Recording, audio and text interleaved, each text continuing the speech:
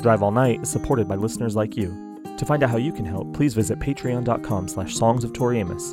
There you'll learn what exciting rewards we're offering for your support. Again, that's patreon.com/Songs of Tori Amos to help us continue to make high-quality N-Tori-tainment for you. I remember playing this song when I was 12. For this boy. I'd written this song for this boy. And everybody knew in the school about it. And he threatened to beat me up if I played it. And it was going to be in front of the whole school, you know, assemblies. His name was John. Well, you know, I had braces and pigtails, and he was dating the girl, Sylvia. You know, 14 and should be, you know, on the front of a ship, you know, one of those. And the point is, I sat there wetting my pants. I mean, my knees were water. He was sitting right there with all his cute friends. And, you know, what are you gonna do? You're 12 years old, you have a crush on somebody. And you really want to say, you know, buddy, in 15 years, I'm not going to have braces anymore. And I'm not going to have my knees like water. And I might be an interesting person, and you know, you shouldn't be so mean to me. But adolescence is that time when I think it can be, it's the cruelest place on earth. It can really be heartless. And I played that song, and everybody knew what was going on. Needless to say, he didn't beat me up. And he came up to me and said, that was really better than I thought it was going to be. And I haven't heard from him since. Hey everybody, you're listening to Drive All Night, the Songs of Tori Amos. We are your hosts. I'm Ephraim Jr. And I'm David Anderson. And on this episode, we're talking about Take to the Sky, a B-side from Tori's first album, Little Earthquakes.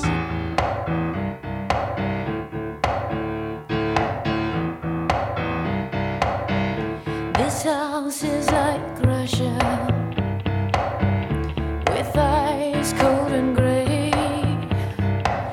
You got me moving in a circle. I dyed my hair red today. I just want a little passion to hold me in the dark. I know I got some magic buried deep in my heart, yeah. But my priest. Hi David. Hey Eve. How's it going? Pretty good. How are you? I'm ready for our trip. You ready to take to the sky? Yeah. I have 60,000 miles and I'm ready to go. Yeah. Did you get me a seat in first class with you, or did you stick me in coach? Your coach, because I could only get one first class ticket. Yeah. You know. This is going to turn into a bridesmaid's moment. I'm going to sneak up there. So we're taking to the sky, huh? Yeah, we're taking to the sky. What's your preferred airline? AMOS. AMOS Air. AMOS Air. My preferred airline for 29 years. For 29 years, you've been flying with AMOS. Mm-hmm. That's going to bring extra special meaning to the live lounge, you know, when we ascend, when we do take to the sky in the elevator. Yes. How have you been? I've been pretty good. I'm trying really hard to not accent every line that I speak by hitting my piano on this episode. So I feel like that'll get annoying real fast. So I'm going to try to contain it. Yeah, I'm only going to laugh in that tempo.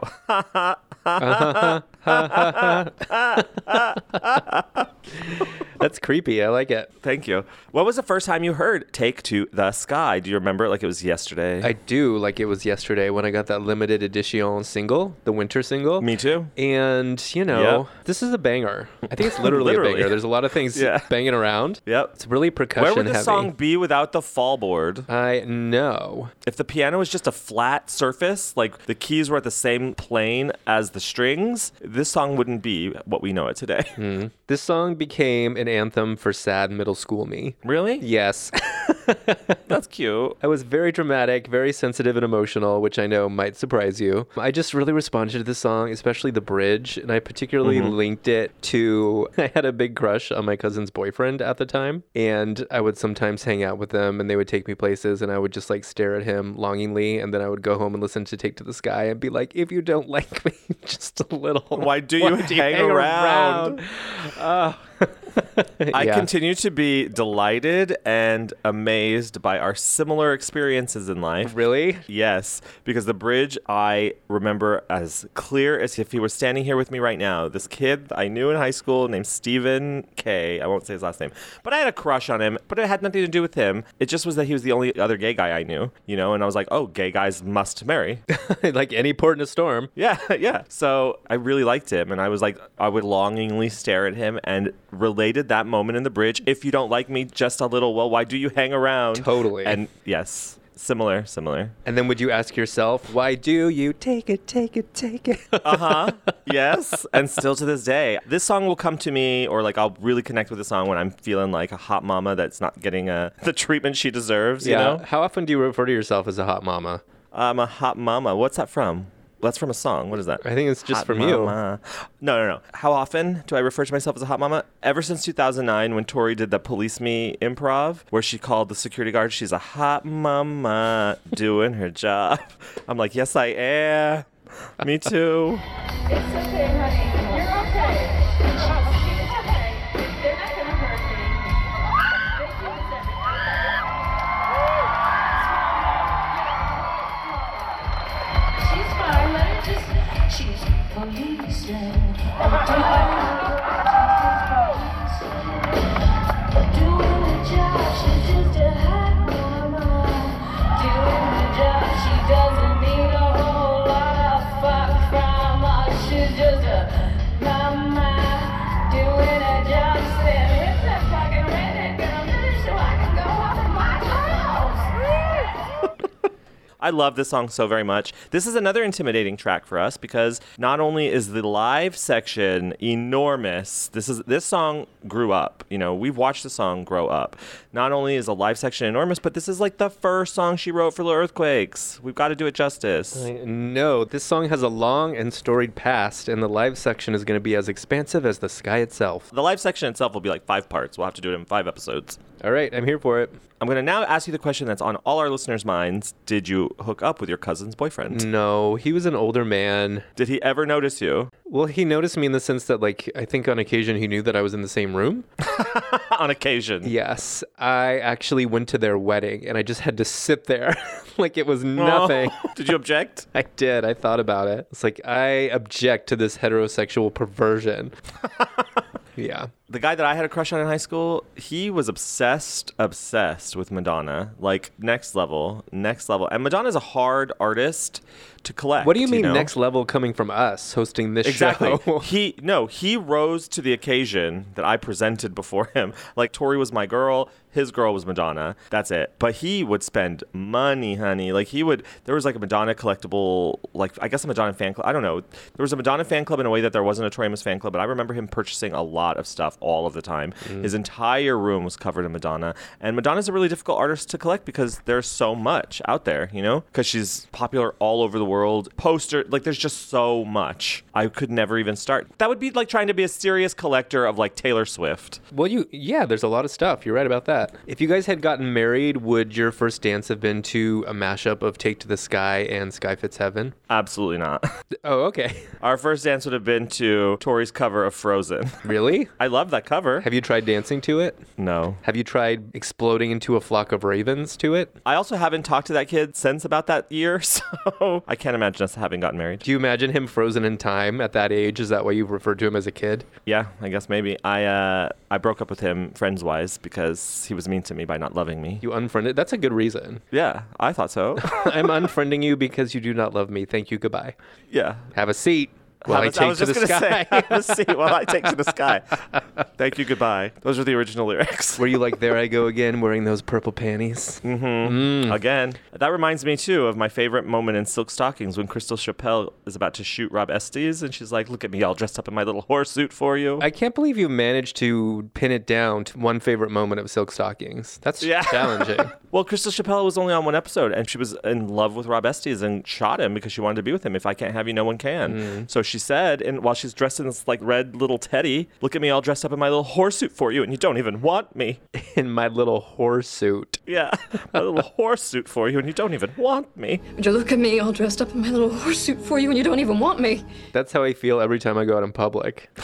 Me too. To Trader Joe's in my flip-flops. I'm like, here I am. I'm giving you everything. I'm here in my horse suit and you don't care. You're just asking me if I need bags. That's how I feel with the Eagle, my hoodie. I'm being real here.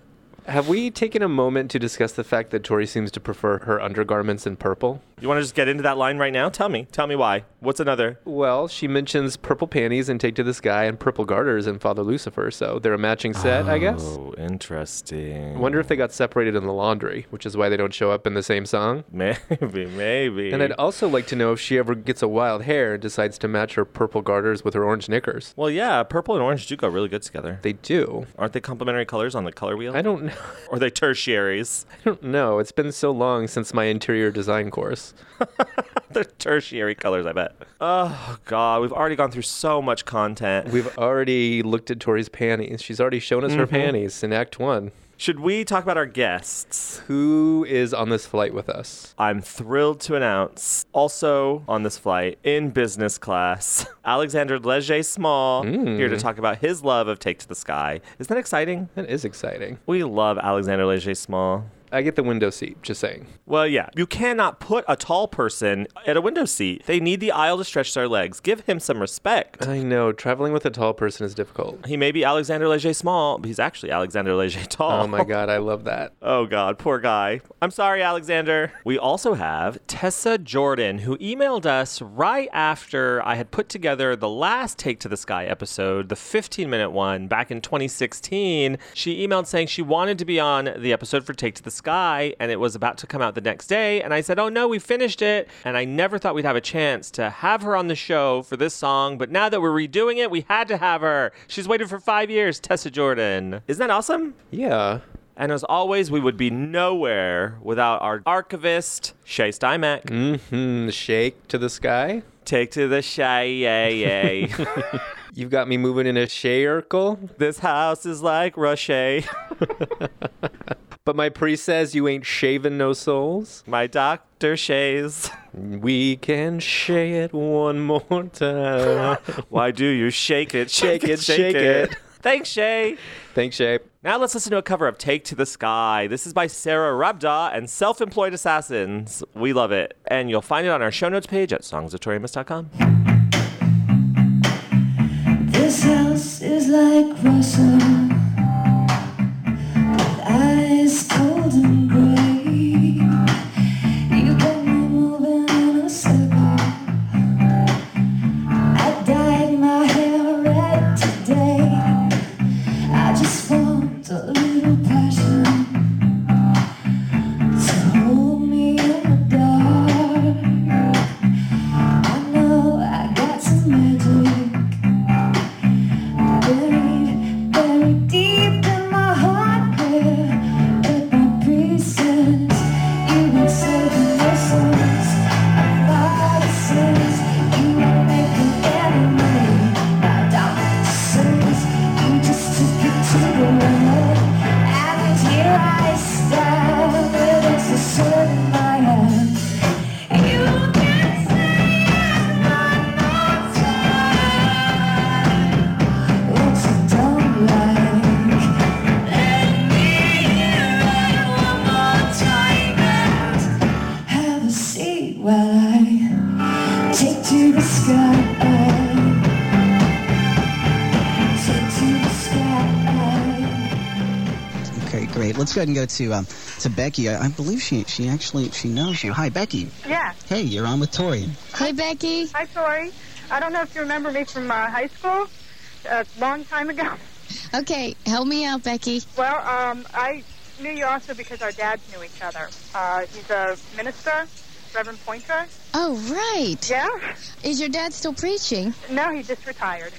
But your dad is the same profession, is he not? Yeah, Yeah. and he's still preaching. Yeah, yeah. Yeah, he's into it.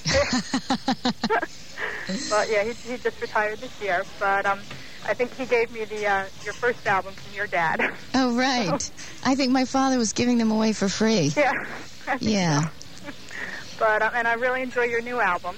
And I get the feeling that some of the songs are from your upbringing. Is that true, from being a preacher's kid? Well, it does have a bit of an influence. Yeah, I can relate to a lot of the things I think that you're saying.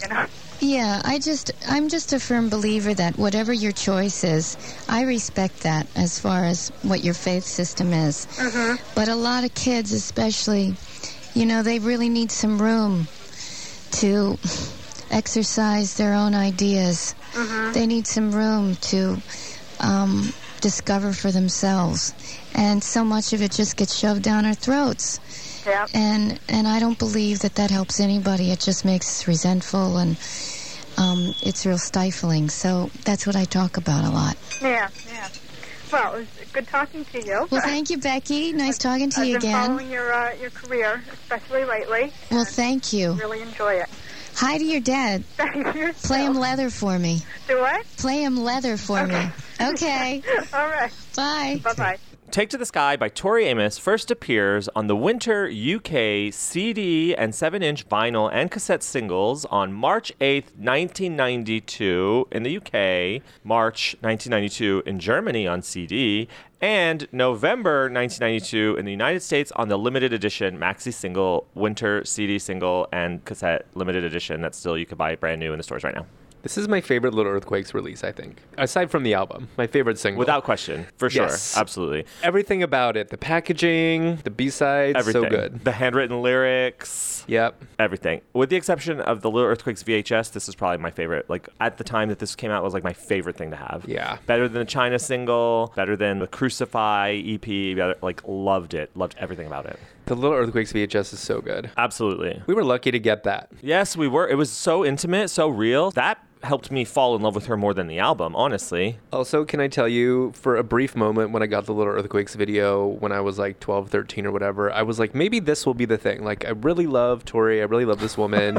Is this going to become sexual? Am I entering puberty? Like, is this the moment where I'm like, oh, good, it finally kicked in. I am attracted to women. No, definitely not. It has always, my whole life, skeeved me out whenever anyone brings up my love for Tori as if it were like a romantic or sexual love. I'm like, ah! Who does that? Like when you're a kid in high school or 1920 or whatever, and people would be like, oh, you love Tori Amos and she's so hot, like on the piano bench. Like, oh my gosh, shut up. I would be the pearl clutcher. I had like a really poor quality bootleg poster of the pig photo in my room. Uh-huh. Which pig photo? Sorry? I'm just kidding. Well, to be fair, she is holding the pig on the back of the album too, but you know the one I'm talking about. I got it from a record store and it was like the scan was really bad. You could see like hatch marks on it and it was in black and white. I was like, why did I buy this? But anyway, I hung it up because I would buy anything Tori at that point. Same. I had it up in my bedroom and my like grandpa came in there for something at some point and he was like, oh, I can see why you like her. And I was like, why? Because she's breastfeeding Ew. a pig? Like, hi. Oh my God. Yeah, totally. But yes, I feel the same way. When anyone would like sexualize my love for Tori, I was like, stop it. Yeah. I love this packaging. I love everything about this. Here are the credits for the song. Backing vocals by Beanie, Nancy Shanks, Tina Gullickson, and Tori Amos. We did interview Tina Gullickson on our Crucify episode. You can go back and listen to her interview. She's delightful. Bass and guitar by Jeff Scott, who we've also interviewed on this show. Bells, the Sleigh Bells, Paulino da Costa, who we have not interviewed on the show, but I have a connection with him through someone I work with. His husband plays in a band with him, so it's just a matter of time. Drums, the Irish War Drum, was by Eric Ross, mixed by Eric Ross, piano vocals by Tori Amos, produced by David Segerson. They loved an Irish war drum this era. It was on Winter, Sure on Take to did. the Sky. They're like, finally. Heck yeah. I think the Irish War Drum is the theme of this single. It is. The Wall was the theme of the China single. Yeah, Winter, Irish the theme war is drum. Irish war drum. Category is Irish War Drum. For 500, please. Do you think that Tina Gullickson and Nancy Shanks recorded these backing vocals the same day they did Crucify? Yeah, I think they did. Yes, I do. Great. I do believe so. I believe it was one long session. Mm-hmm. Maybe even 2 days, Tina Gullickson said, but she couldn't remember. The song next appears on Welcome to Sunny Florida, the DVD, which was released in May 2004, which chronicled the final show on the Scarlet's Walk tour in West Palm Beach. I just want a little passion to hold me in the dark. I know I got some magic buried deep in my hooey. Love it.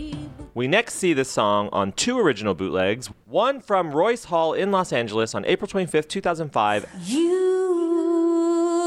take it, boy. Ah, why do you take it, yeah? Why do you take it, oh boy? Why do you take it, boy? Why do you take it, honey? Why do you take it, boys? The second one was recorded in London on June 4th, 2005. That was the gospel choir show. Why do you take it, boys? Why do you take it, honey? 'Cause these are house, house, It's like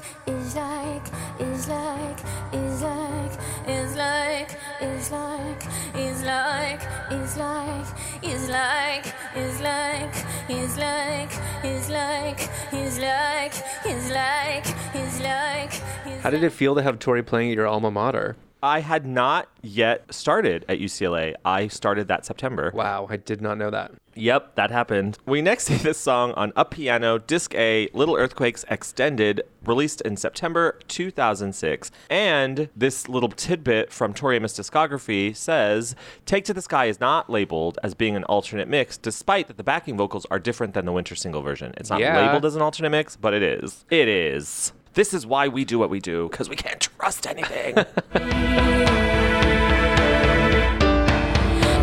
you don't like me, just do it well. Why do you hang around? You don't like me, just do it well. Why do you hang around?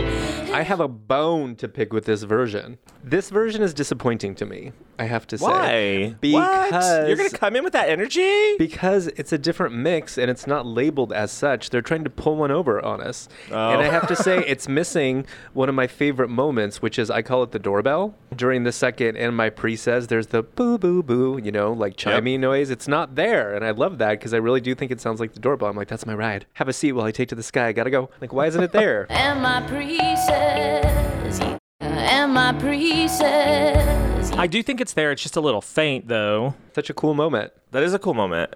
Yeah, you'll always have it, David. You can always pull out the winter single. You can That's always too do that. hard. What about the people that were for years begging for a version without the doorbell? Like, it's freaking my dogs out. Can we get a version without the doorbell? They go crazy. They start barking. They think it's the UPS man. Exactly. And they finally got what they wanted. I would not put it past entitled Tory fans who are like, next time you put out Take to the Sky, can you remove the doorbell noise? Right. I wouldn't put it past them either.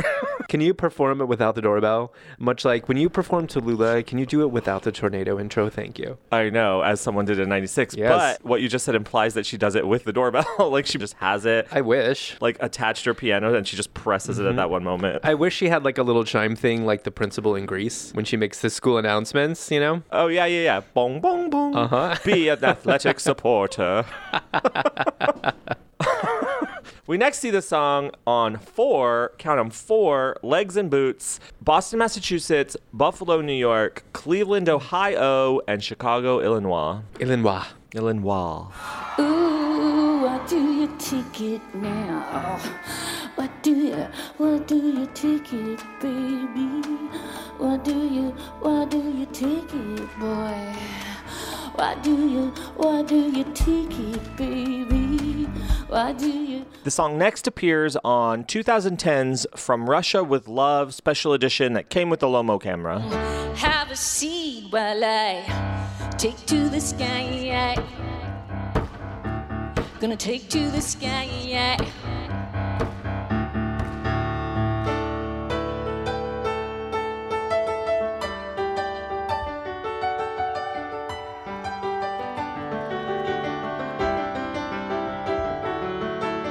Muhammad, my friend, it's time to tell the world.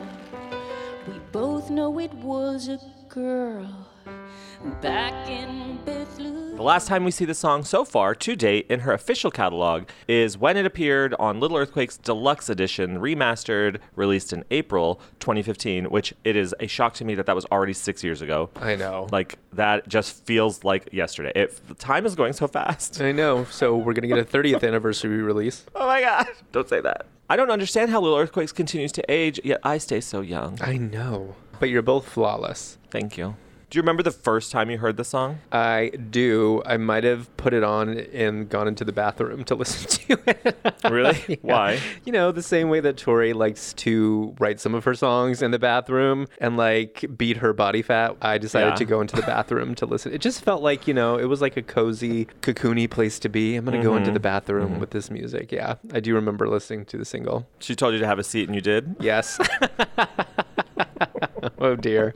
I remember listening to it and being so surprised after the pool because, like, already you have winter, right? Then you have the pool, which is just a completely different sound, and it's very exciting. And then suddenly you've got just this, like, beat, which was, I don't know, it's a really great song. It's a really great B-side. You know, it's just, like, fun. I don't know. It's really great. I like the sequencing a lot. Me too. And indelibly paired together forever, Take to the Sky and Sweet Dreams, always. Like, I can't separate one from the other.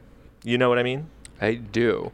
I think I was surprised by the full band sound of it. And I was still getting used to the idea of B-sides being like fully produced and not kind of like tossed off solo piano songs. Like, it's clear that this was a contender for the album. And it's probably the most percussive song from this era aside from Precious Things, maybe? Well, it falls in line, too, with, like, Mary and Sweet Dreams. They all have that, like, similar sound, That's true. Where it's, like, percussive, but it's, like, happy percussion. Or, like, there's, like, a little 80s in it, you know? Like, it's kind of dated a little, but in a good way, you know? It's like a little holdover. How did you feel about it the first time you heard it? Because loved it. I'm team solo and you're team band. I love a ballad and you are not here for a tender moment, so. But here's the thing. Back then, there was no such thing as team band and team solo. We were talking about the Little Earthquakes VHS, like, watching that. I just assumed, I never even thought there would be a band. Like, it didn't even occur to me or enter my mind. It was always just her and the piano, so I was just Team Tori. So what you're talking about, B-sides, I was so young that I didn't even understand the concept of music, like how you bought things. What did you think you were listening to? No, I mean, like, how, like, things were released. I didn't know things got released on a specific day of the week. I didn't know, like, B-sides were songs that didn't make the album. Maybe I thought that B-sides were songs written for the single, you know, so it didn't occur to me that they just weren't album. I don't know why. It sounds silly, but it's true. But in the same way, there was nothing that she had put out on any of the singles that I purchased or the album that I didn't assume she could play solo at the piano, and that's how we would hear it forever, you know? Just because of Little Earthquakes is so big at the end, but it appears on the VHS, she's solo, right? So that's just who she was as a performer, and I thought that's what it always was going to be. What was it about me that at age 13 I was thinking of this with like my record industry hat on? I was like, ooh, they spent some money on this B-side. I don't know. You were a little mogul. I don't know where that came from. Your beret and your cigar. I was like, and a turtleneck. Mm-hmm. I look like the Raining Blood character. Yeah.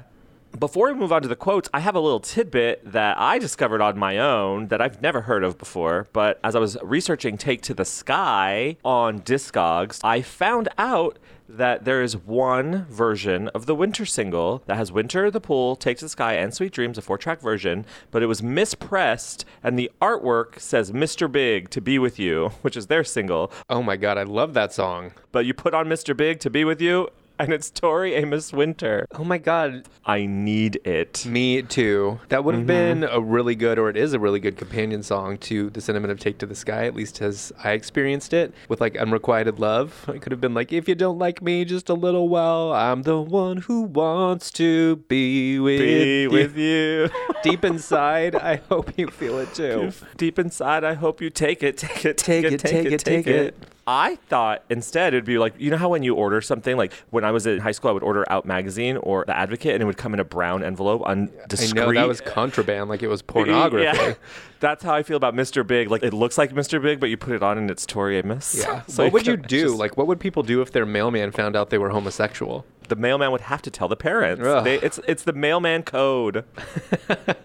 Yeah, it's an unspoken agreement people don't know about between parents and mailmen. Yeah, you take an oath. You take a pledge, a Pink Ladies pledge, the mailman pledge. This song also has the distinction of being on the very first submitted cassette of Little Earthquakes, the very first one that Tori submitted to Atlantic, with a track listing as follows: Crucify, Silent All These Years, Mary, Leather, Somebody Leave the Light On, which became Mother, Winter, Sweet Dreams, Upside Down, Russia 1, which became Take to the Sky, Happy Phantom, and Flying Dutchman to end the album. What do you think about that? Yeah, it's just so hard for me to imagine a world in which this would have been the album. I'm just baffled by the way she was titling her songs originally. Did she think Take to the Sky would be too on the nose? She's like, I know, Russia, which I say one time. Okay, twice, but still. That makes me think whether or not Russia was like a big influence on the song more than we realized, because the Cold War was happening in the late 80s. Say, you're right. Yeah, the Cold War was happening. Russia was a major topic on everybody's minds. Even my favorite show, Rags to Riches, did a Russian episode. Everybody was talking about Russia. Did she think she would get airplay if she titled the song Russia because it seemed so political and topical? Well, maybe. And also, like, back to what we were always questioning, was she courting controversy? Was she trying to get that little attention? But it's not nice to Russia. This house is like Russia with eyes cold and gray. So Russians are cold and gray. Maybe that's why she changed it. I think if you look closely at the single, her red hair that's, spelling out her name is actually, there's a hammer and sickle hidden in there. Oh, the Russian flag. Tori Amos is a communist. She's courting controversy. Oh, yeah. This is her confession. That would have really sent my parents into a tizzy. They're like, is Tori Amos a lesbian? Is that why you're gay? Also, is she a communist? This house is like Russia, perfect in every way. Yeah. You can find this version of the album on our Spotify. We're the Sideways Society on Spotify. We have a playlist already up. It's been up for a long time. And it is our playlist, Tori Amos, Little Earthquakes, WTF. What bothers you about it? May Ray? Yeah, it just wouldn't be as impactful. Like Mary, clearly a B-side. Sweet Dreams, this is almost like a different artist. I would have to kick off Mary and Sweet Dreams for sure. Upside Down can be on there, sure, no problem. She was finding herself, David. She was growing up. Would you like Mother as much as you do if it were called Somebody Leave the Light On? I probably would. I wonder if she retitled it because of Belinda Carlisle, who had a single called Leave the Light On. Oh, really? Mm-hmm. Probably then.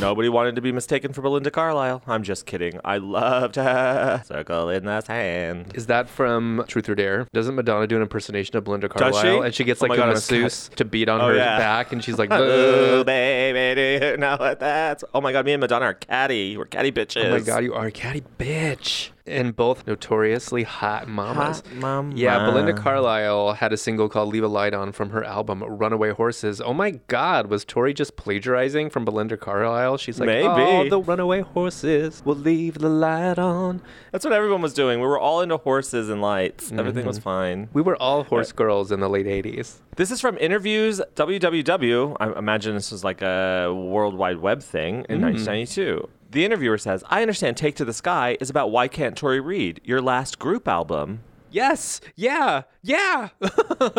Sorry, that's what it says. She laughs. Why not save these tunes for the next album? There's a part of me that wishes I would have hung on to them, but if I save it for the next album, I'll feel like I'm trying to hang on, crossing my fingers, hoping I will have retained that place. See, I got a lot of acceptance out of this, and I can't go into the next project holding on to that. I have to go now and explore some more because that's one reason you respect me. Because I went into this exploring, completely expressing for the sake of that. And I feel like if I held on to the B-sides, I'm holding on to the past because I feel I've reached something instead of going, wait a minute, I can make another dish, but it's got to be here. Points to her chest. And I feel like so many artists try to make the same record over and over and over again or hold on to that time. But you know, when everyone else passes you by, all the people that are listening to you, 1 week you try to hold on to that moment and they've moved on. And you have to move on. And it's a scary thing because people might not like the direction you take. But you can't stop growing, and I know this here. Points to her head. So I have to apply it because I realize it's the only way to make exciting music because I have to challenge myself now.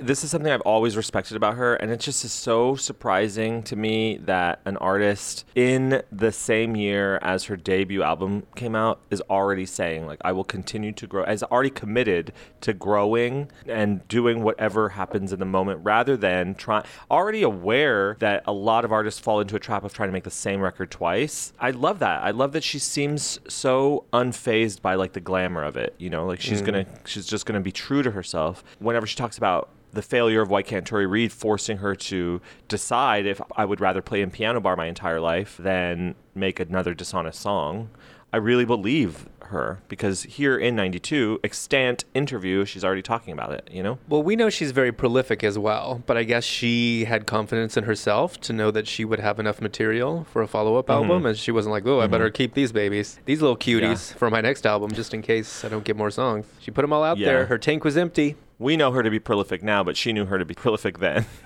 And I'm glad she didn't save these songs. A, we wouldn't know her how we know her now if she didn't have any B-sides. It wouldn't be like a whole collector culture. Mm-hmm. But not only that, these songs would have made a weird second album. That's so true. Tori Amos's follow-up album, and then it opens with Mary, Sweet Dreams, Take to the Sky in 94. No, thank you. No. She did the right thing. And she's a smart business lady. The world had changed. Free Willy had come out. Oh, yeah. The world had changed. And it's never been the same. And I haven't heard from him since. This is from Tori Amos, the authorized biography. After yet another dark period of self-examination, Tori decided to appeal to the muses that had provided her with so much inspiration and companionship back in the days before she knew what a record deal was. She proceeded to create a fairy ring like an old Celtic ring on her living room floor. Quote, I brought in sticks and things from outside, from nature, and put the things that I was most connected with inside the ring. Whenever anyone came in, they had to step over my magic ring. My friends came by and looked. They didn't say much to me. They all knew I was doing my fairy shit. Adding a set of empty envelopes to the ring, Tori sat inside the ring and began to write again, vowing to give each envelope a song title. One of the first envelopes to get a name was Take to the Sky.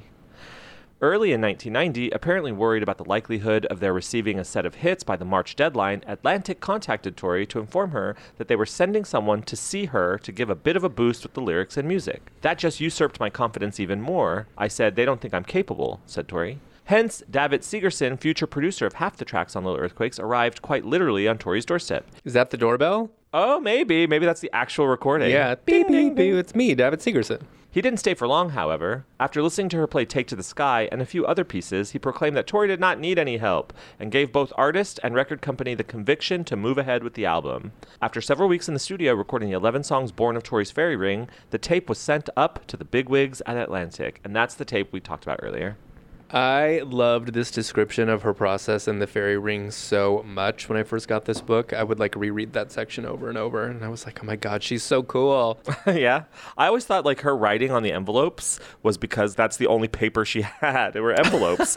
Well, that I took really it did. to a sad place. No, like that's like a struggling artist, you know, like that's what she had. And that's what it was like an artist thing in her little studio apartment. I think it's adorable. Yeah. I think it's so cute. She was like, sorry, I can't send you my rent check because I used the envelope to write Take to the Sky on. Do you think she wrote the lyrics on the envelopes or put the lyrics inside the envelopes? I think she just wrote them on the front. The lyrics? No, the song titles. Just the song titles. You don't think anything ever went into the envelopes? Maybe. What do you think she did with those? I was just thinking that. I know. That thought has never occurred to me before until right this moment. Do you think she kept things like that? No, she probably sent them to Billy, her archivist. Billy from Precious Things? The old family friend who's been her like historian for years and years. I wonder if he's still doing it, but yeah, that guy. Where does stuff like that end up? He has like a temperature-controlled storage room, I think. Yeah, but what's the intention? Like, at some point, do you have like an installation or an exhibit? Well, he said in like a Take to the Sky fanzine or Little Blue World or something like that. In a fanzine, he said like the value of the collection is in its entirety, that he can't separate it because it's like the point is that it's all of it. And that he doesn't know what will happen to it when he's gone. You can just give it to Like, us. honestly, I would take it over. Yeah. And so will my firstborn child. We would be good stewards of Tori's archive. Yeah, absolutely. I would absolutely do that. I'd also pay rent on that storage control room. Why don't you read this from Pitch Magazine, October 1998? Pitch Magazine asks, what do you look for now with your success? And Tori says, freedom. It is always about that, artistic freedom. And it always has its consequences. Sometimes you don't fit in with the trend of the time. You have to be willing to ride with that freedom. You have to know what you want. Nothing is a given. There are a lot of characters that run through my songs. I switch roles a lot. Sometimes there are threats. There's a mixture of many things in the work. I respect her so goddamn much. Tell me why. Because she says sometimes you don't fit in with the trend of the time, and that's okay. You have to be willing to ride with that freedom. You create your own trend. Yeah, she has created her own path. She's carved her own path, and she has usually not been popular at the time. You know what I mean? She's usually not been like the height of popularity at the top of the charts. You know, you've got to be okay. Like, if you want artistic freedom and to do everything you want, then you've got to be okay with that. And like when she sings on Ocean to Ocean, there are those who never give a goddamn. Like, there are those who don't give a goddamn. that whole section, you just have to be unapologetic. You just have to do, you can't think about how people are going to receive your shit. You just have to, like, does she know she's creating such a hook? Like, that's a hook. I will sing that to the day I die. There are In those Ocean to who don't Ocean? give a goddamn. Yes. Like, it's perfect. It's a perfect moment. It's fun. It's awesome. And like, I love everything about it. But like, you've just got to be confident to write something like that, I think. Anyway, do you not respect her? I'm still on the fence. She hasn't quite earned my respect yet. What would it take for her to earn your respect, David? Free pizza with every album purchase? Free pizza, that's a great idea. So you can have your pizza and your sad songs every once in a while? Yeah, that's what I want. I want a margarita pizza with every copy of Ocean to Ocean. My God, I love a margarita pizza. You want to talk about Take to the Sky being the first song that she wrote? Like, David Segerson also says he heard that song and some others, and it was the first song she wrote on the envelope. She also says, as we'll discover in the extensive live section at the end of the show, she always says it's the first song she ever wrote for the Earthquakes.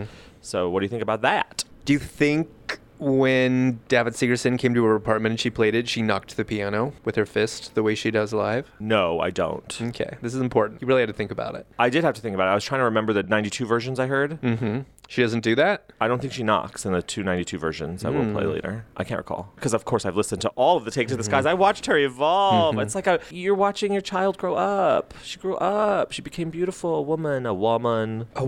I don't know if we're splitting hairs here, but my understanding was that China was technically the first song written in the sense that it's a holdover from the Why Can't Tori Read era, but maybe she means that she specifically wrote it for Little Earthquakes. Yeah, I was thinking about that too, because China doesn't appear on the track listing for the cassette.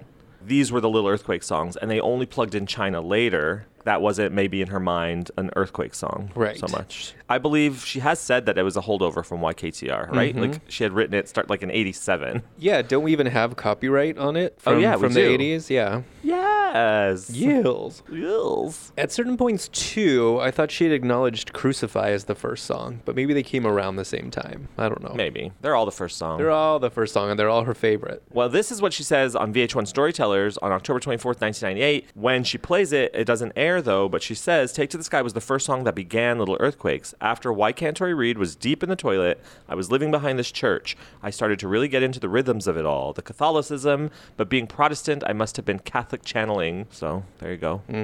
Why don't you read this from Rolling Stone, June 2nd, 2015? Tori says, Take to the Sky came out of the failure of Why Can't Tori Read. I began to see how the record industry really operated, how it worked when you were successful and how it worked when you weren't. I saw the buddy system and the networking, and I just said, you know what? Fuck that. I'm going to take to the sky.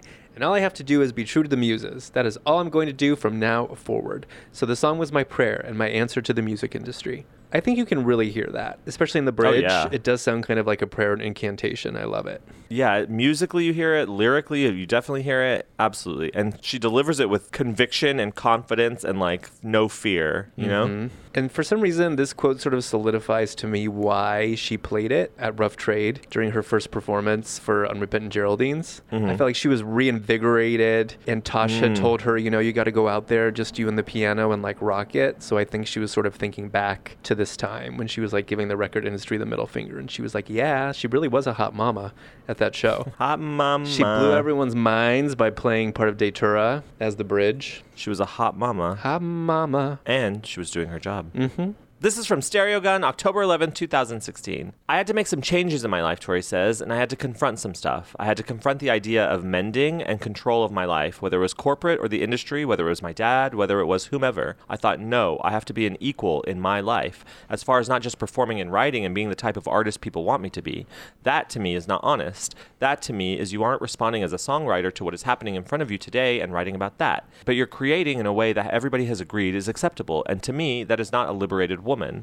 A liberated woman who happens to be a songwriter says, no, I need to write some truthful space, whatever that truth is at the time. And this was her truth. And she has continued to make good on that oath. Absolutely. Even with Ocean to Ocean, when she started over, like the songs that she had written weren't resonating with her anymore. So she decided to write from an authentic place. I was thinking that when you read the quote where she's like, all I have to do is be true to the muses. She scrapped a whole album. Yeah. Like, she don't care. She don't care about nothing but the muses. She doesn't give a shit. Only the muses. The muses 9. Are there really 9? That's a lot. That's a lot of muses. I know. I can't even fit 9 people in my apartment. What about your car? My truck I can, yeah. But we're splitting gas. Chip in, muses. Let's Yeah. not take a page out of Shaggy's playbook. I know. I'm sick of carting you around for free. I'm sick of hearing it. Who are you, Shaggy? Shall we get into the line by line? I think we should. Have a seat. This house is like Russia, with ice cold and gray. This house is like Russia. What is this house? Is it the record label? Is it the music industry? That's a really good question. I never put any thought into it. I guess I would have assumed it was like a kid in their house. Like, I hate you, Mom and Dad. Yeah, that's kind of how I always thought of it too. I feel like the song was written from a young-ish place, and even though she said it's a reaction to Why Can't Tori Read and a response to the record industry, she does mention like her father or a father. So yes, that's how I've always experienced it. Plus, you know, as an anthem, like we've kind of talked about for young us's, young Tory fans or angsty Young Wheeze. Yeah, angsty teenagers. It's so like, this house is like Russia with the cold, probing eyes of my parents. Yeah. Can't wait to get out of here. But our Russian eyes, I guess we didn't have a really positive opinion of Russians at the time. Fed through the media, shock of my life. And we just assumed that Russians were hard and cold. And I think that's why this line is like that, with eyes cold and gray. I've always felt like this line too has an element of surveillance by an authority figure, maybe parents who are like watching and kind of nosing into your business, you know, listening in on your phone calls. For sure. Eyes cold and gray, like they're watching you. Yeah. I want to go back too, because I've also could have seen this as like a reaction or a response or a comment on like a partnership, because you got me moving in a circle. You got me moving in a circle. To me, that is, you know, like when a partner just like, you got me wrapped around your finger, do you have to let it linger? You got me moving in a circle.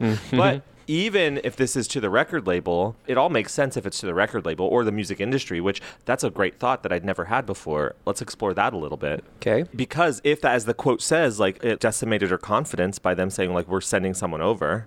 You got me moving in a circle. Like, you trust me and then you don't. You're letting me do this, but then you're not. You're sending mixed signals. You're sending mixed messages.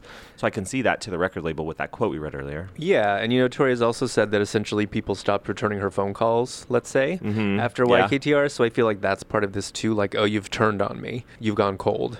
Oh, interesting. And you've got me moving in a circle. Kind of like you were saying, that to me is like her trying to figure out what people want or to be what people wanted, including the record industry. I think it works on all of those levels, and that's what's like really genius about this, is that it can work to anybody that is just pissing you off or not believing in you. I also like the idea of her moving in a circle being the fairy ring, and that she's kind of like casting a spell, weaving her secret spell and her Celtic circle.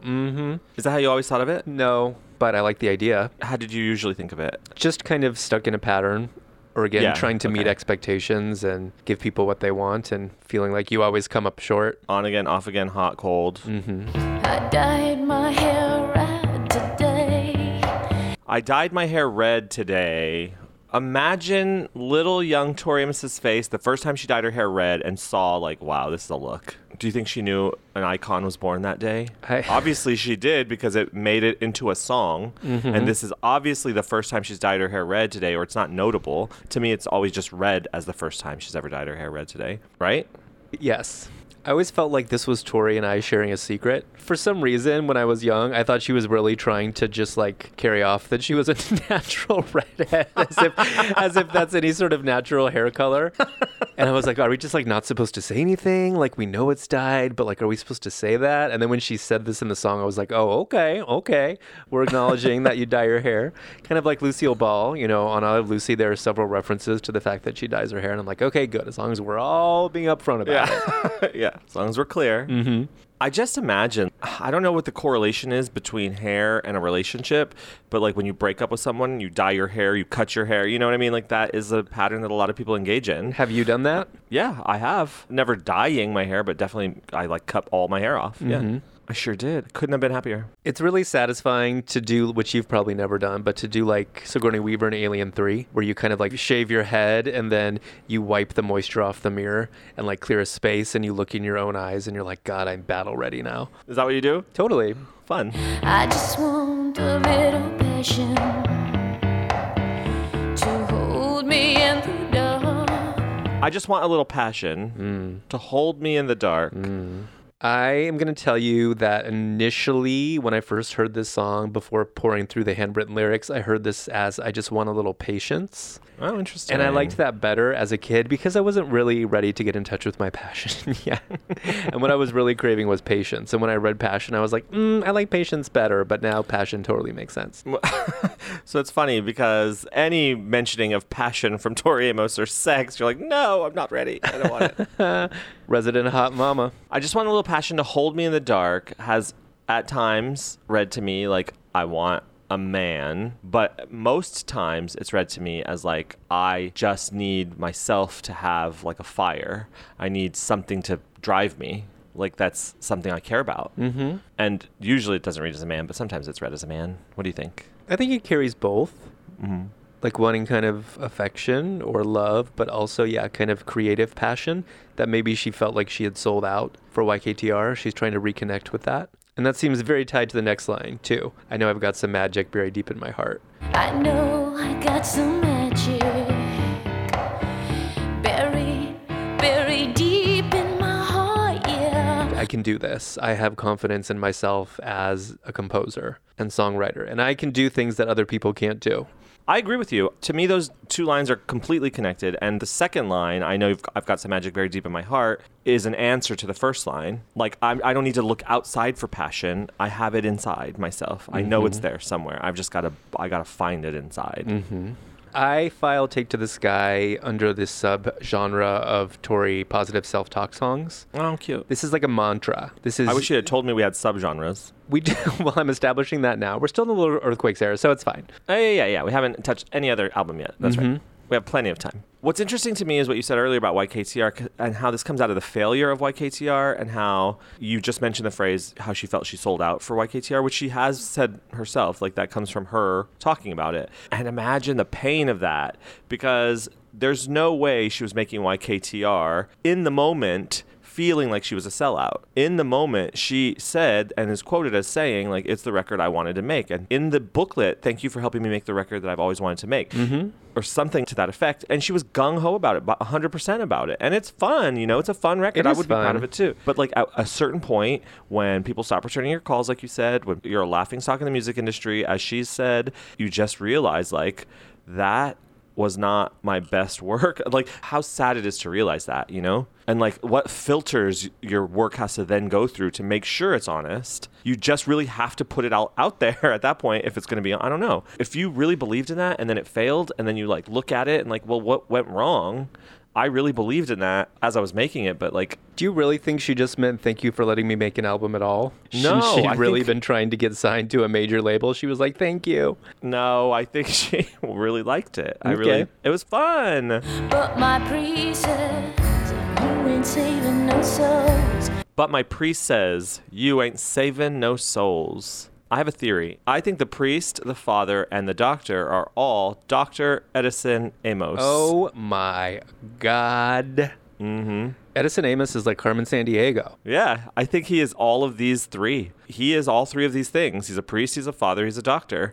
And I believe that he is the one who not only ushered her around, was like her first manager, you know, like really encouraging her and also like dragging her out of the house and finally like lifting her out of her first depression after getting kicked out of Peabody to make sure that she continued to make music, but like also he's her publisher and like you just took it to the limit. Sounds to me like something like father would also say. I don't know. What do you think? That's possible. It is possible. I happen to think that they're three distinct characters, but Why? I just, the way she says she was channeling Catholicism, I think she's just imagining a conversation with kind of a spiritual advisor who's like, what do you really want to do with your work? Because you kind of sold out a little bit to put out YKTR and you weren't really like saving any souls with that. Like that wasn't a substantial work the way that I think you want your work to be. Or like the way art should be. Yeah. Art. This is kind of frivolous. It's just entertainment. Yeah. You're not really contributing anything meaningful. Yes. Yes. Regardless of whether or not it's a Catholic priest, as you believe, or her father, the minister, as I believe, I think you've hit the nail right on the head with the interpretation. It's like, you're not doing anything of worth. Like, this music that you've made, trash, garbage. My father says you ain't making any money. My father says you ain't making any money. Well, Edison always had a strong work ethic, and he certainly instilled that in young Tori. Yeah, he is Mr. Dollar. Mm-hmm. I can imagine this almost being based on like a phone call they had where Tori phoned home from LA, weighing in, kind of like Mother, Tracy Bonham. And also, like, if she moved to LA at the age that she did and struggled as she did, obviously her parents are, it seems like she has parents who would support her financially while she gets on her feet, you know? So you ain't making any money. Like, you got to make some money because we're not going to support you forever. And you better not use your allowance to go shopping at Retail Slut. Again. My doctor said you just took it to the limit. My doctor says you just took it to the limit. This has always bothered me because a doctor would never say this to you. And a doctor would never say to Sinead O'Connor, girl, you better try to have fun no matter what you do because he's a fool. No doctor would ever say that to you. Maybe your therapist, actually. And a therapist can be a doctor. I stand corrected. Did you look at this doctor as a therapist or did you look at it as like a general practitioner? I looked at Tori going for her physical. Really? And he was looking down at his clipboard and he's like, I don't know. You just took it to the limit. No, I sort of imagined she talks about going to Hugo's after YKTR and like laying her head on the table. She was sitting I just imagine her having kind of like a breakdown and actually going to the doctor and him telling her that she's literally pushed it to the limit, I guess. That's probably very accurate. I never thought of it that way. But when she says doctor, my doctor says I always thought of it as like a regular doctor, but now I'm thinking of it as like more of a therapist. What did she take to the limit? Her health? Probably her out-of-pocket maximum. Her copay? Yeah. He was like, you're covered now. And here I stand with this sword in my hand. And here I stand with this sword in my hand. So all of these things lead up to her. This is like the behind the scenes of what happened leading up to taking those photos. Like, here you are. Yeah. Yeah, all these people are advising her against it, and still here I stand with this sword in my hand, which seems to be a great moment of shame for her. You know, she's maybe made peace with it now and thinks it's under fucking rated now. But at the time, great moment of shame and a great moment of embarrassment for her, probably. Yeah, and this also seems like a very lonely moment to me. And I feel like this is her sort of really writing to when everyone kind of abandoned her. And she's like, I'm literally just standing here by myself with this sword. Oh my God, I look so stupid. How did I let this happen? And you know how recently, maybe within the last year, there were like additional YKTR pictures that came out? Yeah. That were surfaced. And we put them on our Instagram, so they're still on our Instagram in our feed. There's one picture that kind of is wider or like a different angle that makes me feel like I see her in the photo studio just like alone getting these pictures done and what must be going through her head at the time. I don't know. This is very like lonely is a great word for it. Very sad moment. And you're picturing her, and here I stand with the sword in my hand, is the cover of YKTR. Yeah, I mean, I think it's very literal. Yeah, I can also see that as like a figurative moment too. About the literal moment, but like here I am with the sword in my hand still, in a way. Like, I don't know, for her having that be a marker of like rock bottom, you know? You can say it one more time. What you don't like. You can say it one more time what you don't like. Who's she talking to? In this moment, I really think it's the record industry. And I'm just imagining how she talked about sending out demo tapes and hearing no or not getting a response for so long. And then she finally got to put out this major label album and it flopped. And this is her just like at her wits' end. Like, all right, give me what you got. Let me hear all your criticism and all your nastiness one more time. And then I'm just going to launch into that chorus. Let me hear it one more time then. Let me hear it one more time then. I love the inclusion of the word then. As you said, as she's about to launch into the chorus, which is like a really rousing moment emotionally and like musically, right? Mm-hmm. Like, I guess, positive self-talk, as you said. What did you call it? What was this? Was that the subcategory? Yeah. This is Tori affirmations. Yeah. So it's a moment where you feel uplifted. As she's about to ascend, let me hear it one more time then. It seems to me like she's gearing up. The then really sells it to me. I don't know why. Like, come on. I'm about to blow your fucking mind. Remember when Oprah got sued by the beef industry? Mm-hmm. She has talked about that sort of experience recently, and she had a moment where she was on the stand and she realized, like, oh, I am not this person that I have been made out to be in this situation. And it was like really liberating for her. Like, suddenly, not that she didn't care, but she sort of like transcended what the moment was and just had this confidence, like, I am not this person and this is not actually what's happening. And I feel like that's what's going on with Tori here. Like, I know that I am not the woman that is on that album cover. Which itself must be so liberating, like you said. Yeah, like that freedom, because if you know you're about to do great things, or you know that you are capable of so much more than people give you credit for or believe in you for, like, how exciting to show them up, you know? Have a seat and just watch. You always find a way to bring it back to Oprah. I do. She's the great mother. The great motherfucker. Have a seat while I take to the sky. Have a seat while I take to the sky. Sit down. Like, have fun down here. Yeah. I imagine, you know, Tori is really good at quieting a heckler. Like, this is get out of here. I give my albums to people who like music. Are you with her? Yeah. You go with her. I give my demos to people who like music. Yeah, David Segerson. What if she'd just come in and said that? She snatches the cassette out of their hand. My heart is like the ocean. It gets in the way. My heart is like the ocean. It gets in the way. Same. Don't tell that to Ocean. Uh-oh. You don't get in the way, girl. What does that mean? The ocean is massive. The ocean is huge. So is her heart just so big that she wants to please everybody? And that's what gets in the way? Yeah, I hear a couple of things in this. This is one way to me of saying, like, I'm really sensitive. And sometimes it's hard to exist in the world as sensitive people with others who aren't, who in a kind of harsh world, walking in the world as a sensitive person, I think is kind of what's happening here. But I also think this is kind of a nod to selling out. Like, I wish this was easier for me to do. I wish I could just be sort of comfortable, like trying to find industry success on whatever terms that is and not feel like I betrayed myself, but I'm not able to do that. So close to touching freedom.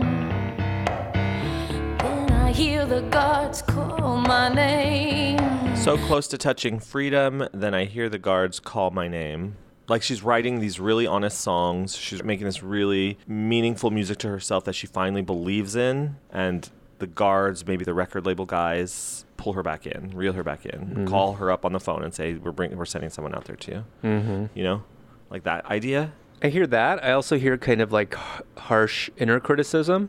Like maybe Like she's moving. She's her own guard. Yeah. Like she's sort of deep in this depression following YKTR and she's moving on from it. But then, you know, she gets roped back into it.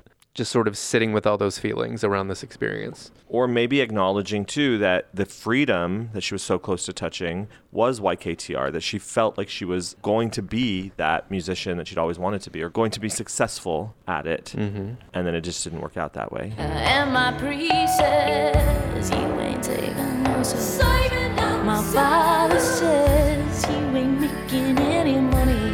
My doctor said, you just took it to the limit. So then we have the chorus again, and I'm like, okay, I've heard it before. I know I ain't saving no souls. You don't have to say it again. This time with higher backing vocals. Saving no souls. Saving my father said. I love it. She really has like a girl group That's Tina Gullickson. backing her. Yeah, Yeah. with Beanie and Tina Gullickson. Which I truly believe she should do on tour. I think she should take Tosh on tour, on stage, and have her sing backing vocals. Why not? Or us. I mean, well, Yes. And I can also do that to close that door for Cornflake Girl. I would love to do those backing vocals. I know it's so easy. It's not Beulah Land. Yeah. We're taking it deep, taking it low. Yeah, you're right. Just because we record first thing in the morning, I have my morning voice on. Mm-hmm. And here I stand with this sword in my hand. And here I stand with this sword in my hand. To me, like, I know it's a chorus, and I know that the point of a chorus in a song, you do it multiple times, but the fact that it's the chorus, it feels to me like again and again I'm standing here with the sword in my hand, and that's why it becomes figurative, is what I was trying to say earlier. Like, there is a literal moment where that's her rock bottom, but then that's the symbol of hitting rock bottom again and again. Like, I'm still here. I'm like, anytime that you are dishonest, you're standing here with a sword in your hand, and that's what I meant when I said figurative. I think it's literal and figurative, and I also think, like, obviously a sword is a weapon, and she fought really hard to get where she was. Then she ultimately feels like she's nowhere, and everyone has abandoned her. It's like, why did I go through all this? If you don't like me just a little, well, why do you hang around? If you don't like me just a little, why do you hang around? Question for the ages. How do you read that line? If you don't like me just a little. Rephrase that to be exactly how you hear it. How genuine is this relationship? Are you just coming around because you think I'm sort of ascending the ladder of success and you want a piece of it? Or do you actually like me as a person? Interesting. You totally rephrased it.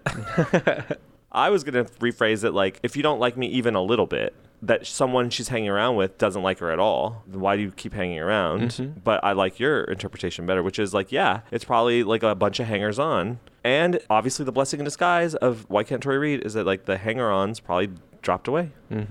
I also have always thought of finding out that someone you thought was your friend was talking badly about you to other people and saying really nasty things. And I kind of feel like that's captured here too. I It's like, agree if with you that. think so little of me, then why are we even friends? Why are we spending times together? Yeah. And I've definitely in high school, when I was like rocking this song, I felt this part in that way. Yeah. And they were like, well, I don't have a choice. We have homeroom together. Yeah.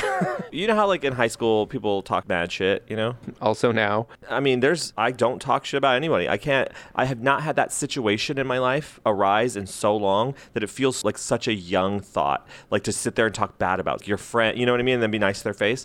Like that is a high school thing. So my mom and I should stop talking about you? You could do whatever you want. I don't care. Doesn't affect me none, Gayleen. It will when you don't get an invite to the cookie party. Well, I didn't this year, and I'm throwing my own. I know there isn't one. Why do you take it?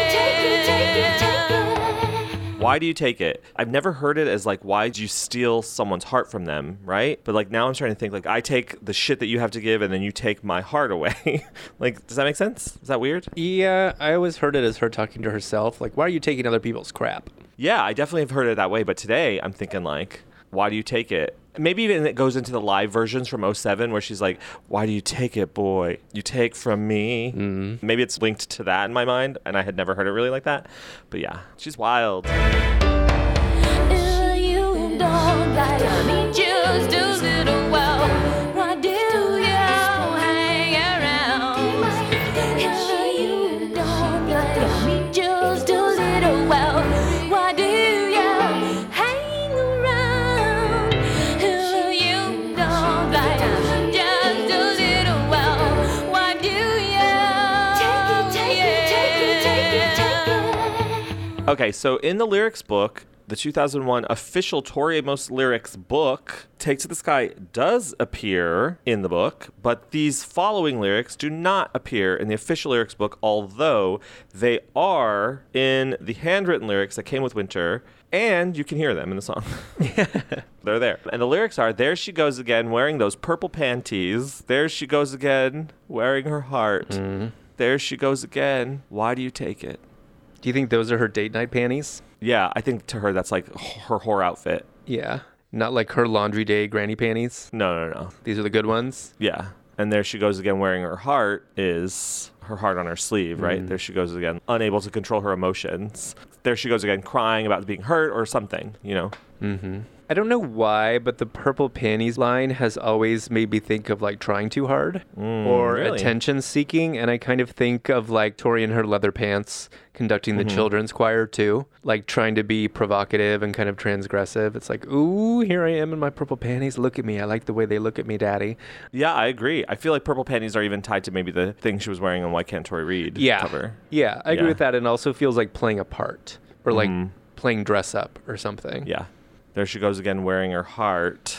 So she's doing two things that I think are opposite, right? So if those are attention-seeking panties, then the heart is itself the truth, and therefore these two things are like at war, kind of with each other. Yeah, and I Which feel is- like that there she goes again wearing her heart is like going home and looking at yourself in the mirror and not liking what you see because you know you're not being true to yourself. Yeah. And it's that heart that's like the ocean that gets in the way. So right. And having to confront that, not only confront it in the mirror, but confront it in a song and say it out loud that like what you're doing is you're doing it for attention. Like there she goes again wearing those purple panties. And she's obviously talking about herself because the song's about her.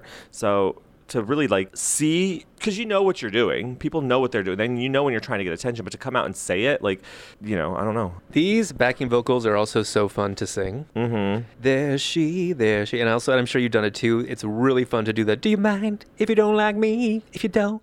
There's like a little kind of doo-wop vibe almost. Absolutely. Yeah. Absolutely. My favorite part of Takes This Guy to Sing is how she started doing If You Don't Like Me Just a Little, 2001 and Beyond. If you know don't like that whole thing. If I never don't like me just a little, well, why do you hide around? I love feel it. like she started even earlier. No, it was, we'll see. And spoiler alert, live section. It's going to be a journey. We're going to chart the origin of If You Know Don't Like Me. If you know don't like that. What, is that an accent? Like, what would we call that? If I never don't like me just a little, well, Well, Lisa B, when she did it the first time, I remember the first time I ever saw her do that, which was Strange Little Webcast, 2001. And it was intimate. There was no crowd, you know? And she was like, if you know don't like me. And she just like had her hand up like she was a sexy hot, she was a hot mama. She was a hot doing mama. her job. Yeah, I remember like Lisa's like, we couldn't decide if she was rapping or if she was like Latino or like what. It just is like, it sounded very Mexican to me. Yeah, well, that I've always thought of it as vaguely Italian. If you know don't like. Yeah, she's like, it's a me, Mario. If you know don't like me. Yeah, it sounds to me Mexican. I can pick out a Mexican accent easy. Yeah. If you know don't like me. Yeah. Like, she obviously loves this song, but that to me sort of was the moment when she had sung it so many times that she was getting bored.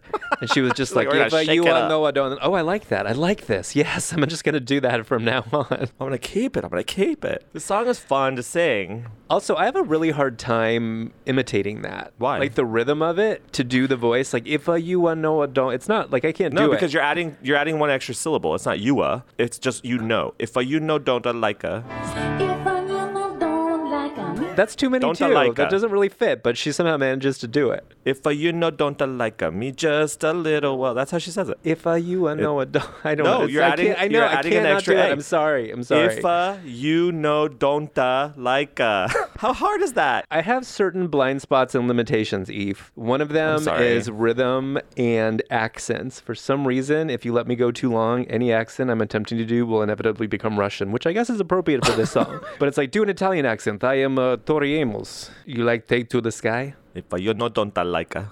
If you don't, if No, you, you're putting an A. It's You're the putting an if-a. extra A. Yeah, if It's if you know don't like a. if you don't No, like if you don't okay, if you don't if you know don't like a. If you know don't like a. Oh my God, you must be more frustrated than Nicole Kidman's dialect coach. If I never don't like me. If you know don't like a. If That's you perfect. know If- don't like me just a little while. If Yeah, you know. but you had a pause. No.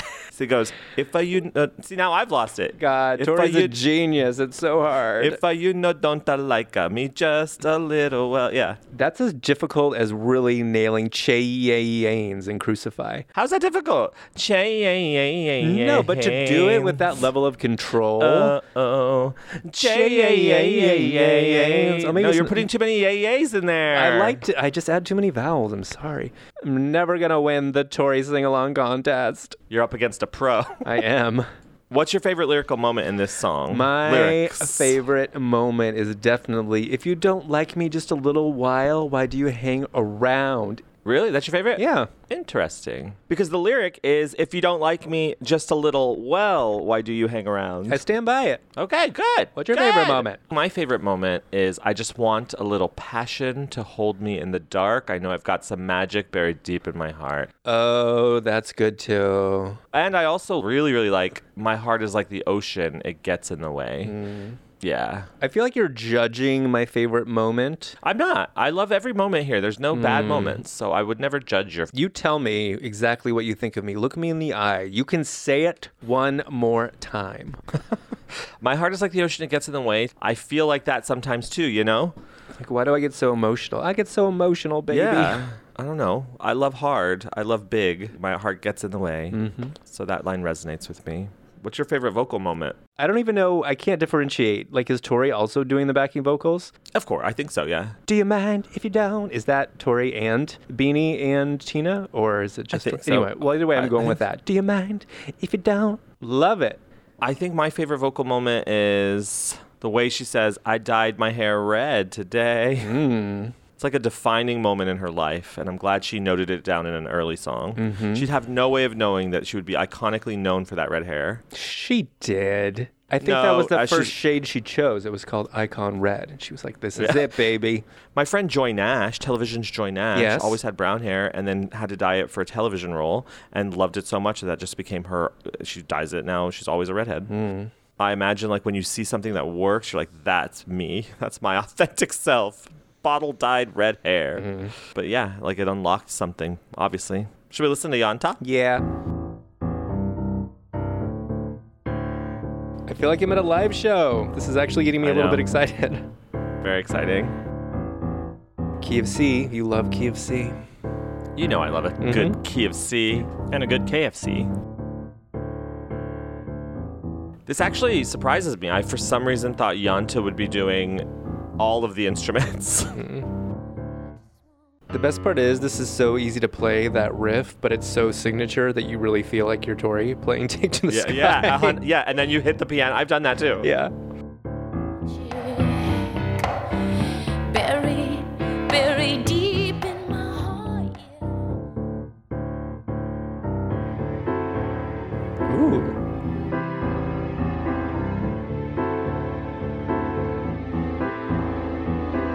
What is this that we're hearing?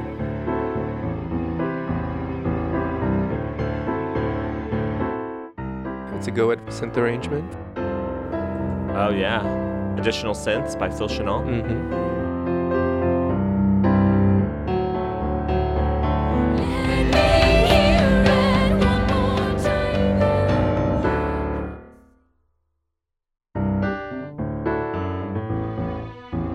She's very gestury and performative when she does this live. During that pause there, I wanted to like whisk my hand over my head or like put it in front of my eyes, you know, the way she does.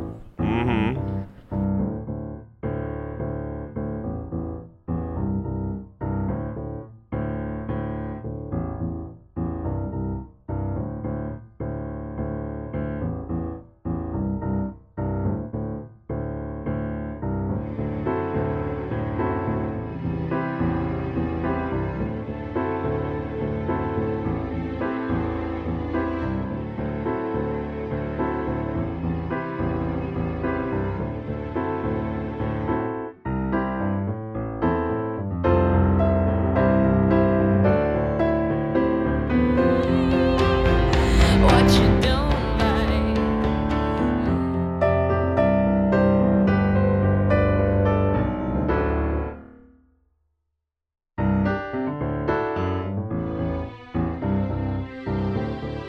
Take to the sky. So slinky.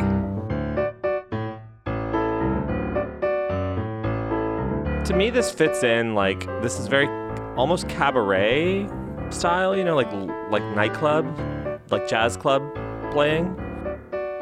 This section. The whole thing, it feels very upbeat in that way.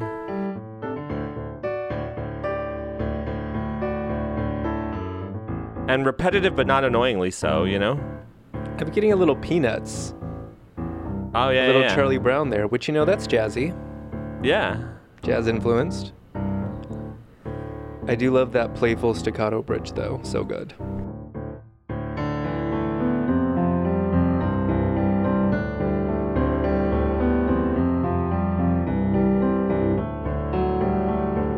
There is a quote somewhere where she talks about listening to Vince Guaraldi, who did the Peanuts music. Mm-hmm.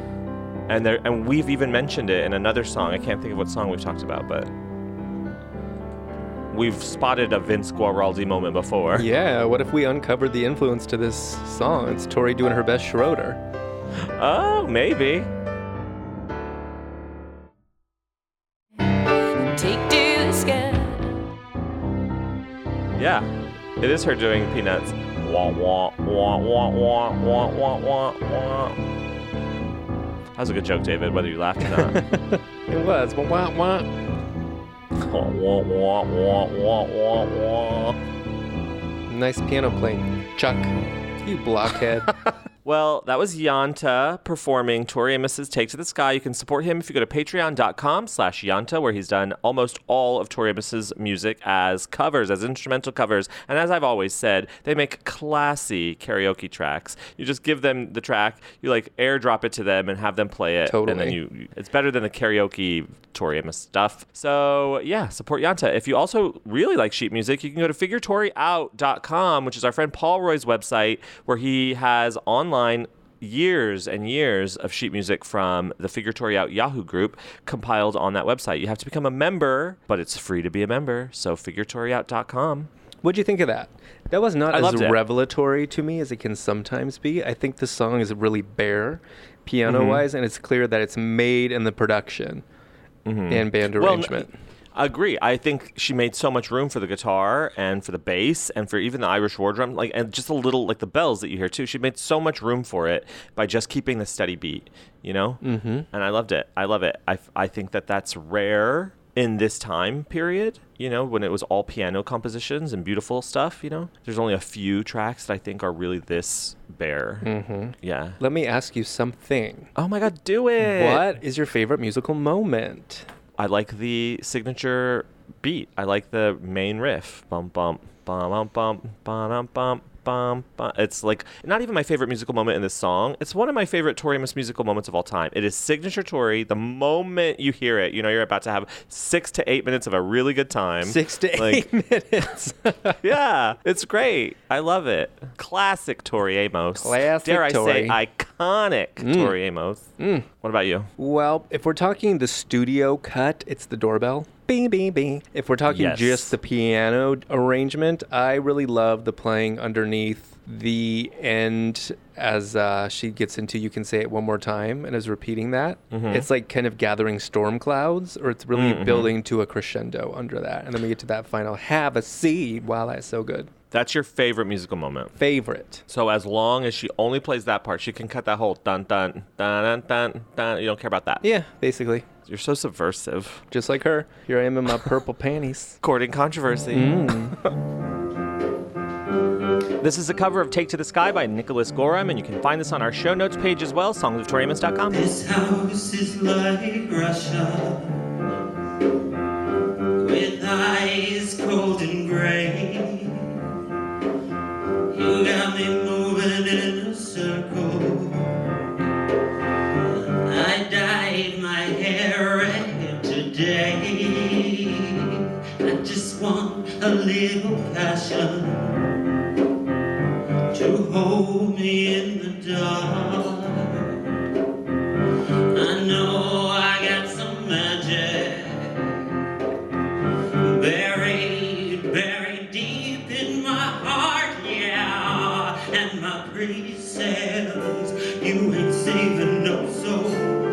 My father says you ain't making any money. My doctor said you just took it to the limit. And here I stand with this sword in my hand.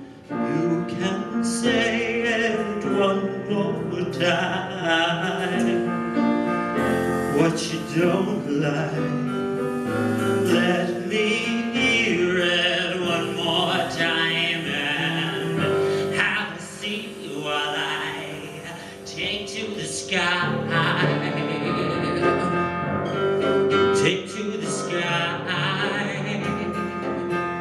My heart is like the ocean. So thrilled to welcome back to the show Alexander Leger Small, one of our favorite people here to tell us a little tea about TTTS. Hi, Alexander. Hi, Efren. Hi, David. How are you? I'm doing fantastic. How are you guys? Fantastic as well. Wonderful. You always sound like you're doing fantastic. How can I not have the biggest smile on my face when I'm talking to the chroniclers of like the most important thing in my entire life? It's always such a joy to be on the show and just have you guys doing the show. So thank you. Thank you for being here. Okay, we received an email several months ago from Alexander that said, not sure if you're prepping Take to the Sky yet. In February, he wrote this, and we were not. But I've got a little story about ripping off Tori and this song for a screenwriting class my freshman year in high school, and you know I want to share it, and you know we want to hear it. Set up the scene. Well, take a seat. Context is I was a baby Tori fan. My mom was a Tori fan. I started listening to her when I was 7. I was also a big queerdo and left traditional high school and went to a performing arts school my freshman year. So I'm also very young. I was 13 my freshman year. I'm not still young. I'm old now. So do you relate to the Peabody experience? Is that your version of going to the Peabody? I really can. I was nobody's prodigy, though. So I'm this little queer boy. I'm going to the performing arts school, and instead of taking an English class, I'm going to get my English credit by taking a screenwriting class. And I am meeting other Tori fans for the first time, like outside of my immediate family. And I'm being introduced to the wider world of Tori. Like, my mom had Little Earthquakes and Under the Pink, but I didn't really know singles were a thing. Like, I was just coming into media as a teenager, and, like, what a beautiful time for it. So my freshman year, I'm taking this class. It's, like, super macho, and, like, the movies we're watching and the scripts that we're learning about are, like, Chinatown and Network, like classic 70s noir-y masculine films. Probably in October, probably for my birthday, I got the winter single that had Take to the Sky on it. And having been a fan for such a long time, the singles were like almost new albums. There was just so much new content to sink my teeth into. And Take to the Sky took hold. I mean, how can it not? That rhythm. It's one of her most 90s kind of songs, you know, and I love a 90s diva like a Lisa Stansfield, kind of Kathy Dennis kind of vibe. And I feel like Take to the Sky is almost a pop hit. Absolutely could have been. Send it to radio still to this day. To this day. So I'm in this class, and I don't know what I'm going to write for a screenplay. I'm 13. So I'm obsessed with Take to the Sky at the time, and I'm just like, okay, I am going to take the song and really vaguely sketch a plot around it about a woman who is a spy who dyes her hair red and has to go on a journey to Russia to fight spies. And the screenplay was called A House Like Russia, and the opening line was, I dyed my hair red today.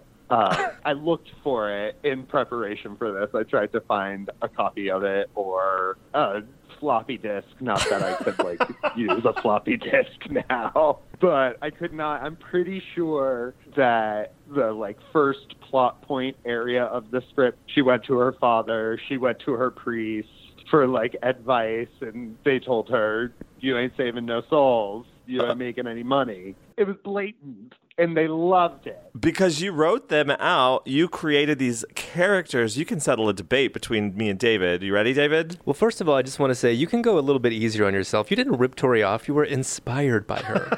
Thank you. Okay, the debate that we're having, okay, I'm going to present you with a theory. My priest, my father, and my doctor, do you believe that they could all possibly be Dr. and Father Edison Amos, who is also a minister? Or, I mean, obviously you wrote 3 distinct characters, right? I sure did.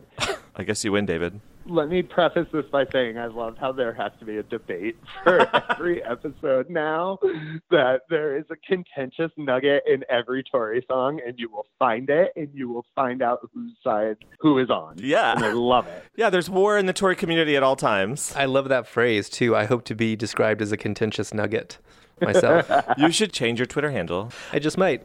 I've always thought that Father, Priest, and Doctor were all Edison. I don't know why I thought that. Why did I think that? I think it's witty. Do I think it's a little wittier than Tori can be? Maybe. Homegirl is a little literal sometimes. In what context did they say, like, you ain't making any money? Like, what was she looking for that your characters would tell them that? Or you just took it to the limit, girl? So I don't think my characters can answer that question without being informed what I think that Tori is looking for. And I think it's like this exploration of the failure of why can't Tori read? And so it's looking for validation, and that's what my main character, Natasha, because I'm so original. How prescient, though. How prescient. I know. Also, if anyone's ripping anybody off, Tori is ripping you off. You gave her spies and Natasha. That's true. I know. Spies. Je suis. So my character, Natasha, was like looking for validation for all of those people. And that's kind of what I got from that section of the song. Sadly, you couldn't find it? No, I could not find it. But I can tell you it had to be 90 pages long. 90? We were writing from a very specific screenwriting text.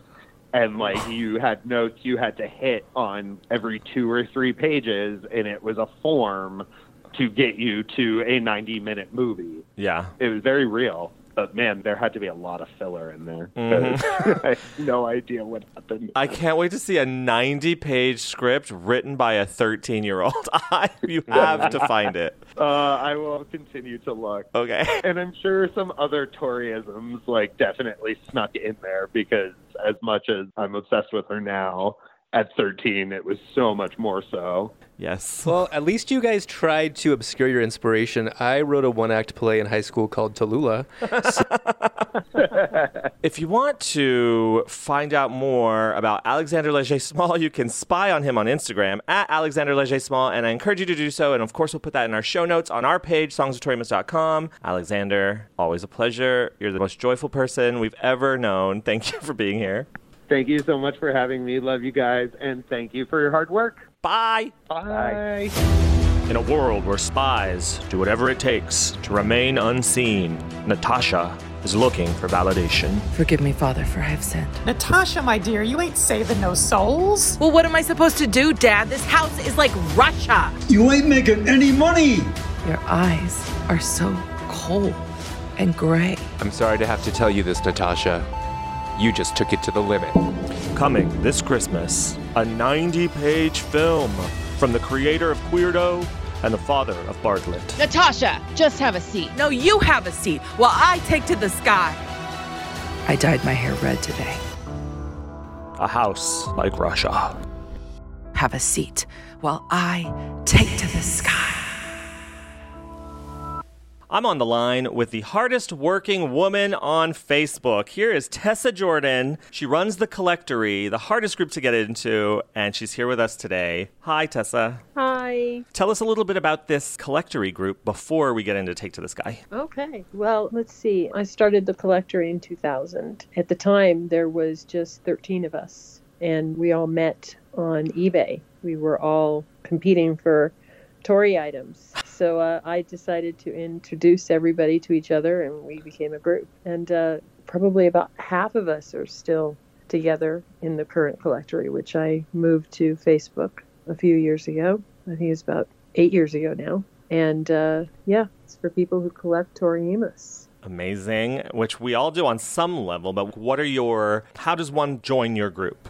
Well, it's a long-known secret, but I will go ahead and say, because this might help people out, is I need people to be prolific in the Tory groups. I need you to join more than one group, and I need you to participate. I'd like to see some Tory on your wall so that I can see that you are an actual ear with feet. And I need you to not be drama. No drama, though. No drama.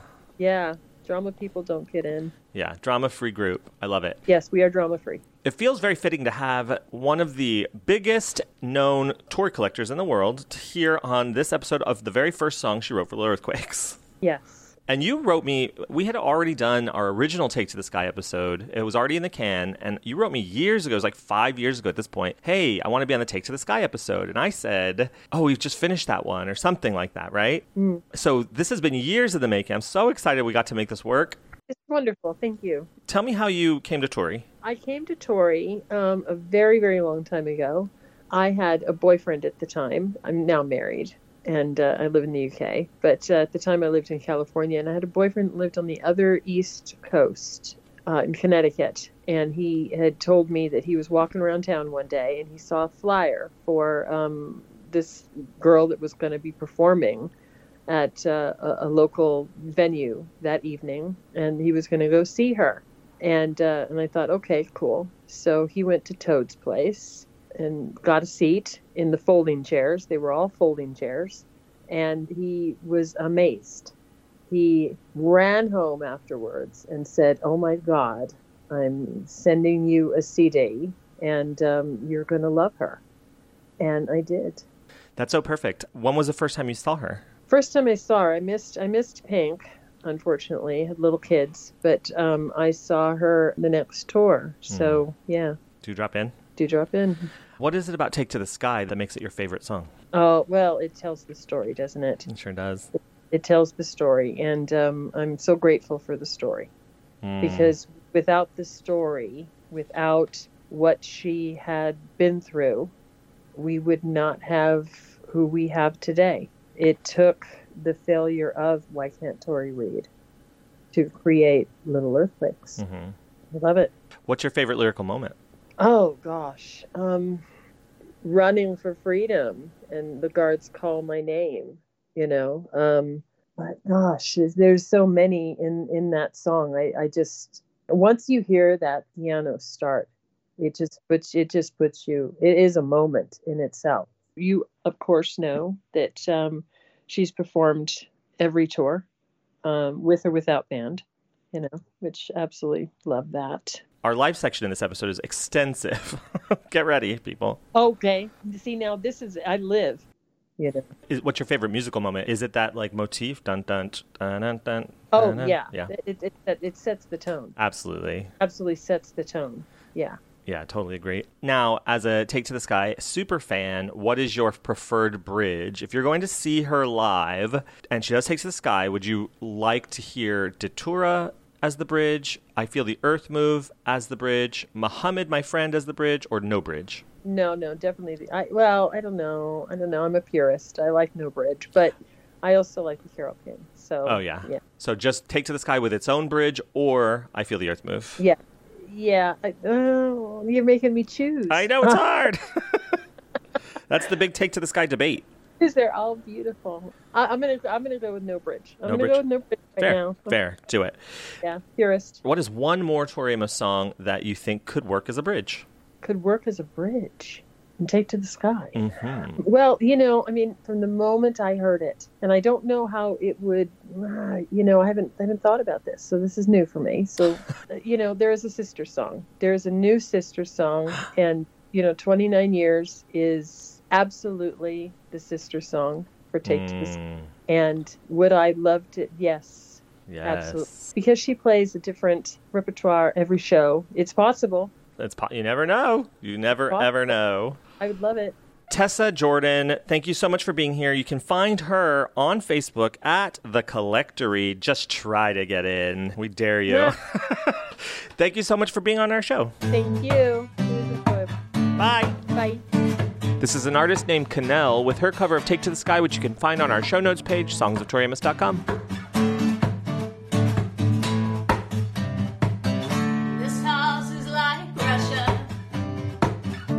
Eyes cold and gray. You got me moving in a circle. I dyed my hair right today. Just want a little passion now to hold me in the dark. I know I got some magic.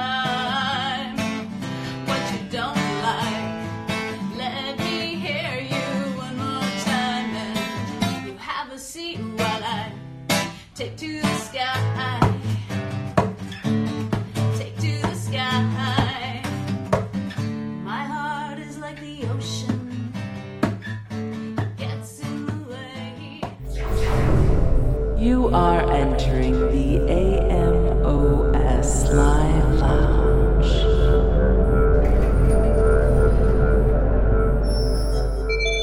Welcome back to the lounge, David. Thank you. Do you mind if I have a seat? Please do. Take it. Do you know what I'm wearing under these chinos? Purple panties. Purple panties. Here I go again. Actually, complimentary at the door. Branded Songs of Tori Amos. Do you prefer purple panties or orange knickers? I prefer orange knickers. You do? Because I hate the word panties. I've said it several times today, and I've cringed to myself every time. I know, it's yucky. Panties. It's just like aunties, like my aunts, my aunties. I wouldn't even say that. That sounds gross too. My auntie's panties. I don't even like to talk about manatees. My mom the other day was talking about doing something she didn't want to do, and she said, I guess I better just put on my big girl panties. And I was like, feel free not to do that or say that ever again. Please. This AMOS Live Lounge is for the Take to the Sky hardcore enthusiasts only.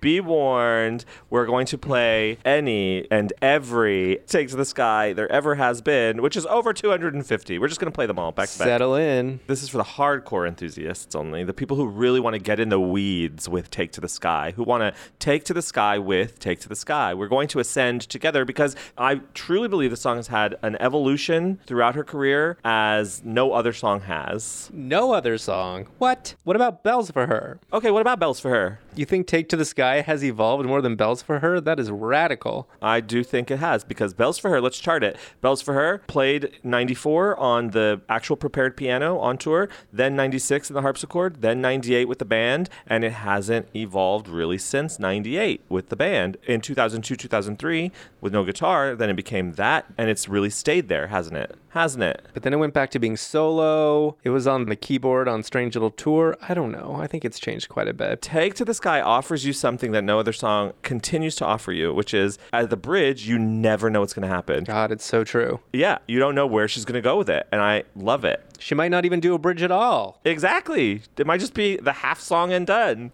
Oh, I'm getting chills.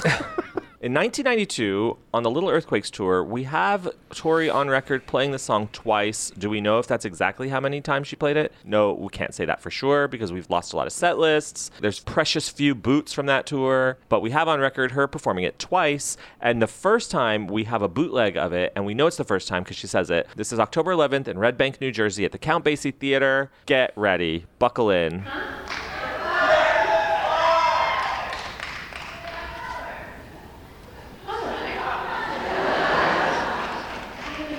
In this whole tour. Hang on. Let me think about this. Let me do. Now I might mess up, so hang on. This is out of 200 shows.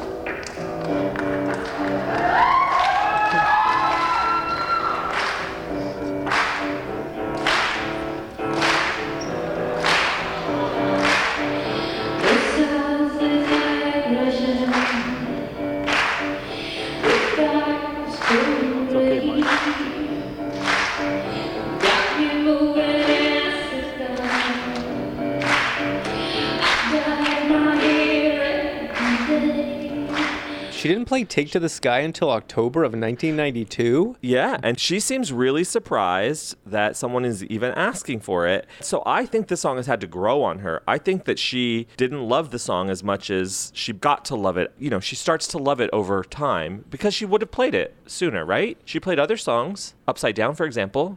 I'm willing to say, what the hell? Yeah.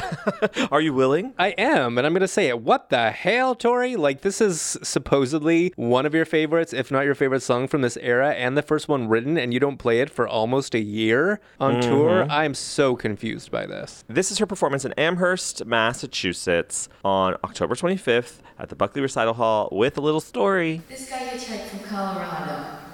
So I'm going to play the song he wants, and then I'll fit some of these in.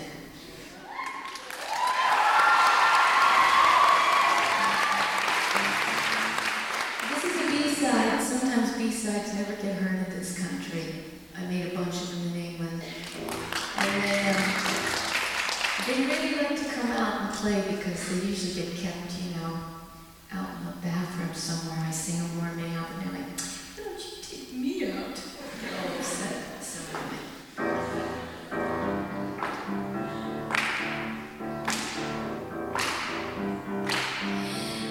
house is my crusher. Have a Seat upside down. Notable characteristics of the 92 versions: no knocking on the piano and no bridge. On the Under the Pink tour, we have her on record performing it 9 times. And the first time we have on record is in Boston at the Orpheum Theater on June 11th, but there is no bootleg. Maddening. Someone was at home taping My So-Called Life instead. I want to play this one from October 25th in Elmira, New York, at the Clemens Center. And this is the first time that I have her on record playing the bridge. It's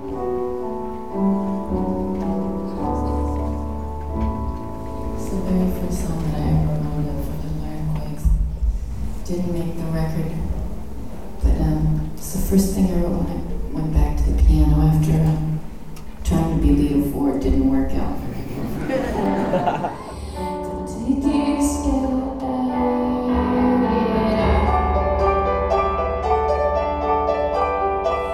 If you don't like me, just a little while, why do you hang around?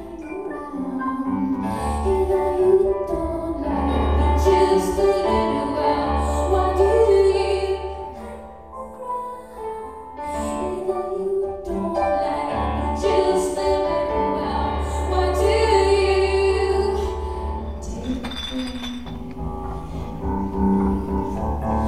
take it Yeah.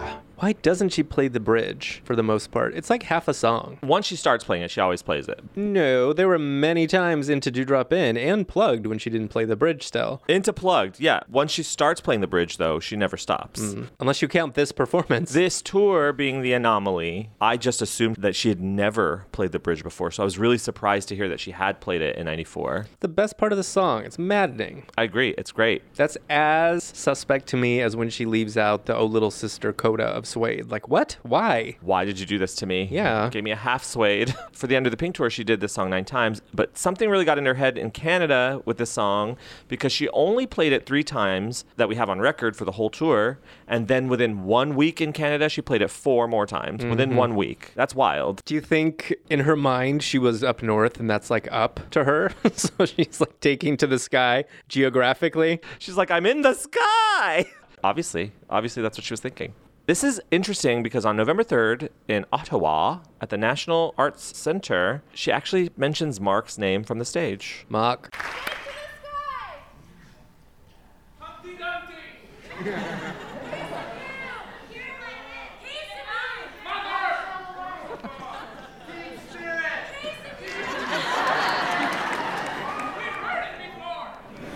First show.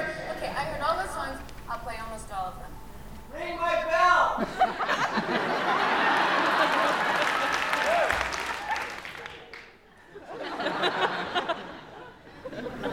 Okay, you're actually the only people.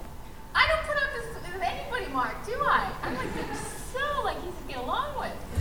I like you. I believe they were already a couple by that point. She sounded very coupley when she said it. Yeah, they were totally going steady. And the fun thing about Take to the Sky is that she like always plays around with it in the beginning. So on November 7th in Saint Foy, Quebec at the Salle Albert Rousseau Hall, there's a little improv.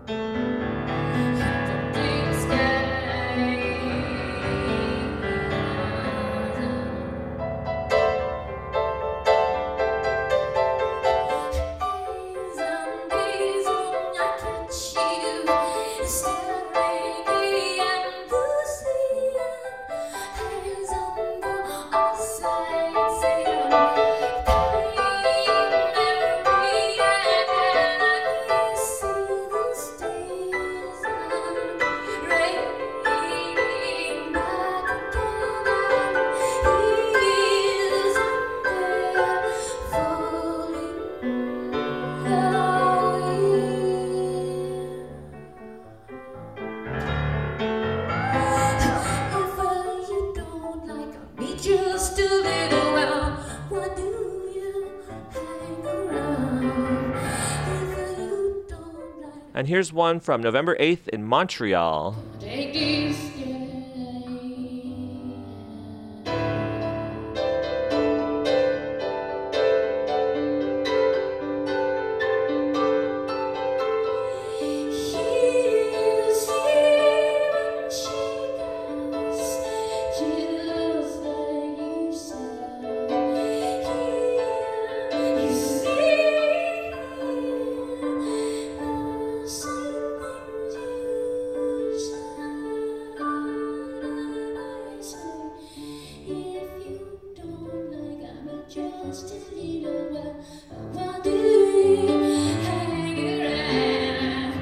She took the song to Tokyo. This one's going out to the fair motor maids of Japan. I call it TTTS. Oh, we haven't even talked about the abbreviation. TTTS. It's like the most satisfying abbreviation, and we all know what it means. November 22nd, in Tokyo, she messes up God before, and she decides to abandon God and just play Take to the Sky. She's like, I'll do you one better.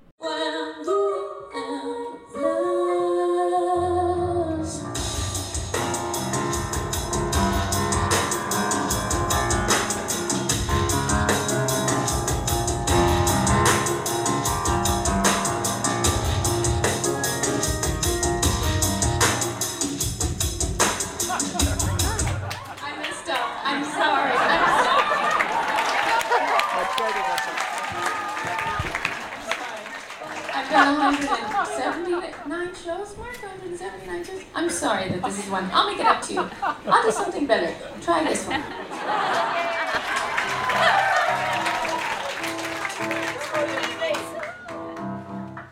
It's the first song that I ever wrote for Little Earthquakes, and it never got on it. So. This house is like Russia. December 8th in Sydney at the State Theatre. I love this little moment.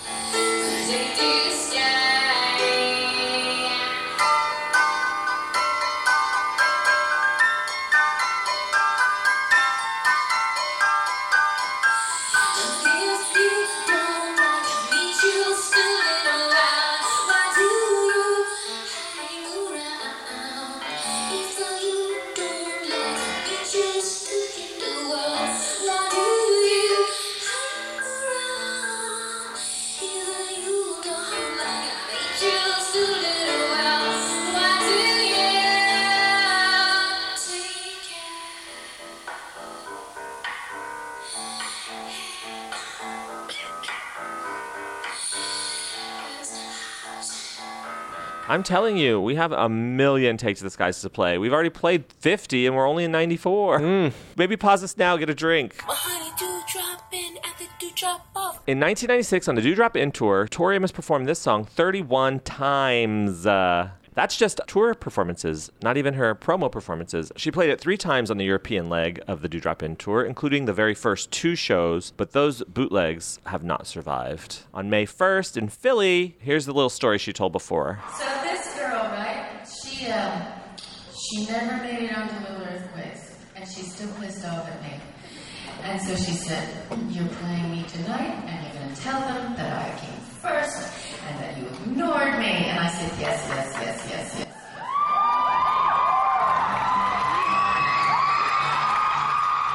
I love what she does here in the second verse in Kansas City on June 13th at the Memorial Hall.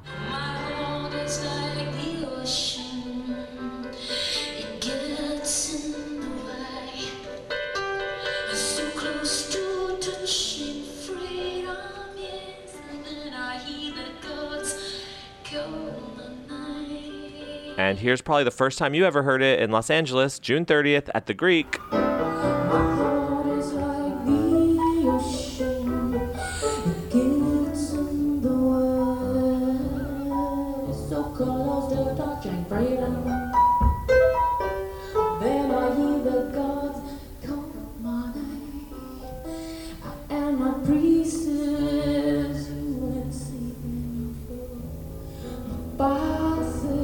You might get any money. God said you just took it to the limit, and here I stand with this sword in my hand. Right? That was the first time I heard it. What does she do? I love the second verse because she's just free. She's letting herself go wild. She's saying whatever she wants and like it's just making noises. That whole show was wild. It Yeah, was I bet. the third of 3. She was digging deep into her catalog, and presumably she'd knocked out the industry shows, so it was like fans only for this third one. She was like, I'ma be me. It was right around this time on the tour where she started like having little outbursts during Take to the Sky, which is always so surprising to me. And they're listed on YouTube, some of them, as Take to the Sky /improv outburst. And it's just the phrase outburst is so fun to me. It is funny. We're going to play our Outburst montage from the 96 tour. We'll have 4 back-to-back. Eugene, Toledo, Providence, and then Normal, Illinois, where everything is anything but normal. Normal, Illinois was one of the best shows ever. I agree.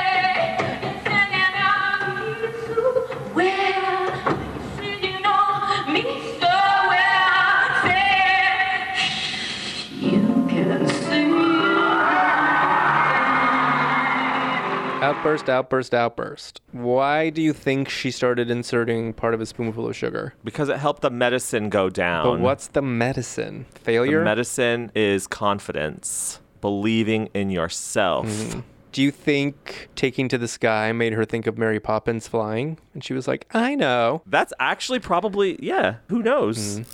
Ow. Stop it. On the 1998 tour, Tori Amos performed this song 6 times. Will you explain something to me, please? I'll try. This song begs to be played with the band. She never played it with the band once on the Plug tour. It never made any sense to me. Really? Yes. It makes total sense to me. Why? Because it is not the vibe that she was setting with the band. She was setting a dark vibe. Even songs that were upbeat, like Tallulah had that whole intro, like it was all dark. The Waitress, Precious Things, it didn't fit the band vibe, but it's a fun solo moment. That's why it makes sense to me, but that's what I think. I'm not convinced. You don't have to be. We can hold separate opinions. Okay. I don't like it, but we can sometimes. This is a little story she told in Atlanta at the Chastain Park Amphitheater on August 18th. This is the first song I wrote for Little Earthquakes, and of course it didn't make the record. Nothing that's my favorite song that I ever do ever makes my records. So, here we go. This is revisionist history. Herstory? To say that it's her favorite song from the Little Earthquakes era, when she was really singing Upside Down's praises and literally singing Upside Down. Maybe they're both her favorite. There can be only one. Maybe they're twins. The only performance that matters from this year is November 14th, Sessions at West 54th. Buried deep in my whole year, but my priests, you won't save on ourselves. My father says you ain't making any money. My doctor said you just took it to the limit. And here I stand with this sword in my hand. You can so tonight, party like it's 1999. In 1999, on the 5.5 Weeks tour, she performed it only one time, but she also performed it on Atlanta 99X on August 21st, 1999. Roll it, Ollie. So are you guys doing well? Are you good? I'm sure interesting things have been happening to you. Just anybody want to know anything? You can ask me anything. Well, I'm working. I'm doing a show in Nashville, but hopefully later I'm going to have a good bottle of wine and a good shag. Okay. So 1.5K, if you can give me that.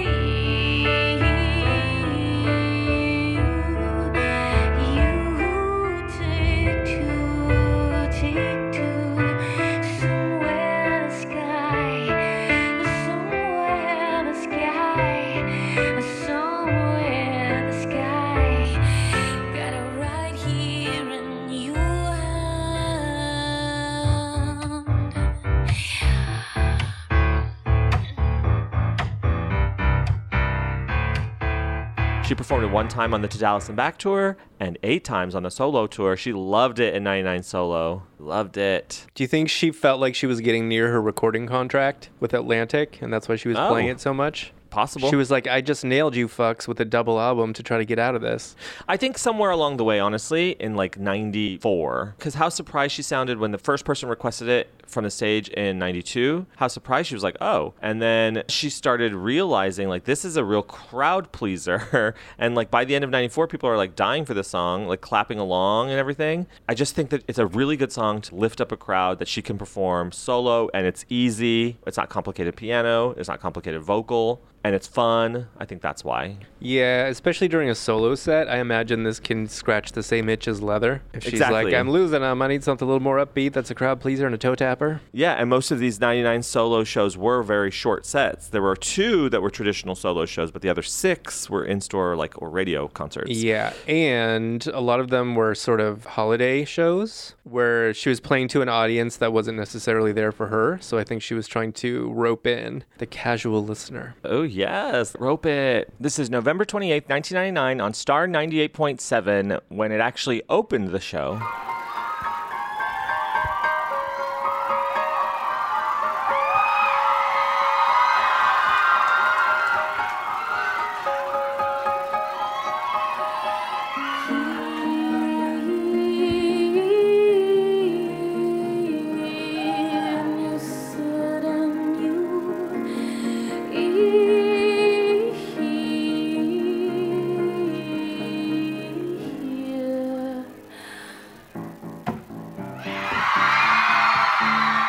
Here's 2 days later in Providence at Veterans Memorial Auditorium.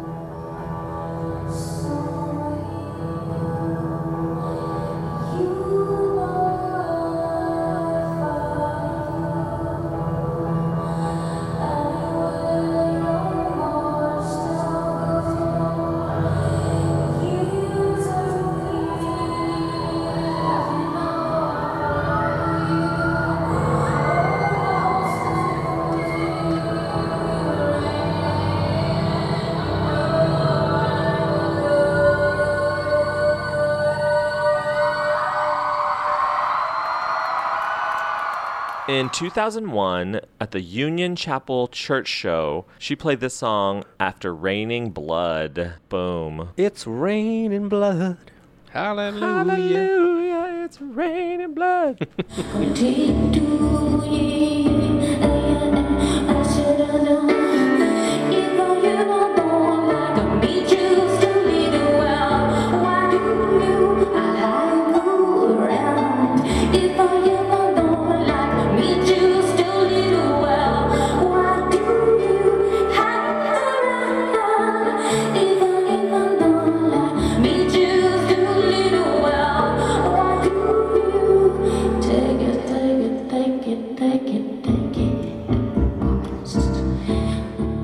that London performance? The bridge returned. The bridge returns. She took it to church. If you know don't like her. If you know a don't like her. There's not Noah. It's just don't like her. I can't do it. I'm sorry. It's like the end of Happy Phantom. I just can't do it. Strange. So strange. That tour was strange. In 2001, on the Strange Little Tour, Tori Amos performed this song 23 times. Calm down. She was feeling it. No, play it every night. This is a Tori Amos staple. Here is my favorite of the era. This is from the Strange Little webcast on October 12th, 2001. That webcast was strange. It was so weird. If I don't like me just a little, well, why do you hang around? If I don't like me just a little, well, why do you hang around? If I don't like me just a little, well, why do you? Take it, voice. Take it. Take it.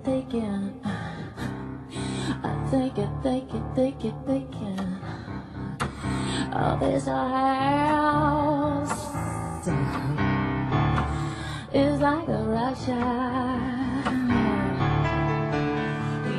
And this is from Poland, Radio 3 mini concert, December 16th, 2001. So, funnily enough, this next song, I spent a lot of time out in the desert in my life. I love the desert. And I'm always writing about the cold when I'm in the desert and the ice and Eastern Europe, and I don't know what's going on. And I'm not doing magic mushrooms or anything when I'm out there. People think I'm out of it most of the time, and I've just got my Evian hanging out in the desert. And this is one of the ones that came to me while I was just with the snakes. I recently spent time in the desert. Did you write a song? I didn't, but I'm directing a music video for a song. Ooh. In the desert, so I am like Tori Amos. Can you see the connection? Mm-hmm. You see the resemblance? Sometimes I can't tell you two apart. Thank you. Especially when you're doing Carl Lightstein's backing vocals.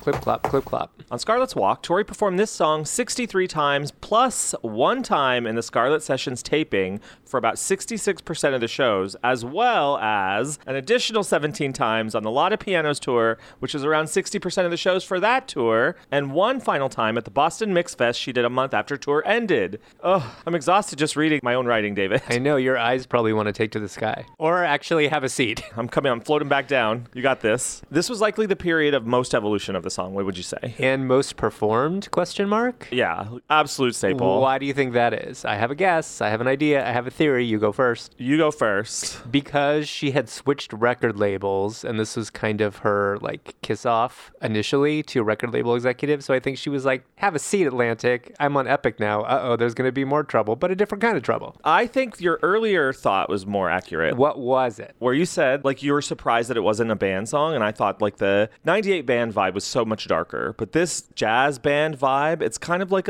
just like an upbeat song, and I just think it's such a crowd pleaser. It sits in that sweet spot of her voice. But maybe she's saying, fuck you, Atlantic. I'm with Epic now. I think so. You know, two things can be true at once. No. You may be team verb, I may be team noun, but we know it's not team both. Uh-huh. Okay? We know that for sure. Well, that's true. This was arguably the period of the most evolution for the song, so we're going to get into it. We're only going to play 9 from this tour, and it's so difficult for me to pick those 9. We're going to listen to it 9 times? Yeah, in its entirety, exactly. Oh my God. I've listened to all 251 surviving performances, so I'm giving you some leeway. November 7th, 2002, in Tampa Bay, Florida, is the first time she performed this with a band, and it already had the Take 2 ending. So here we go.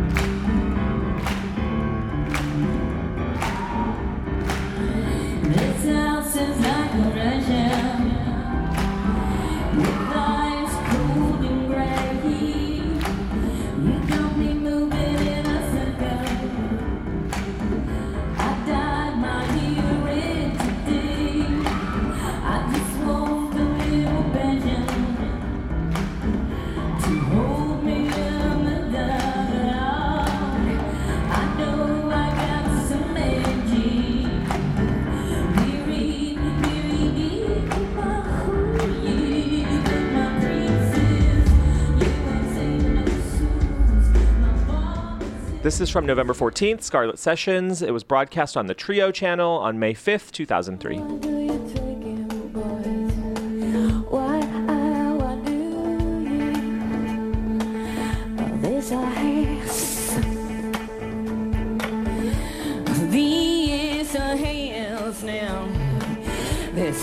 This help, you know, it's like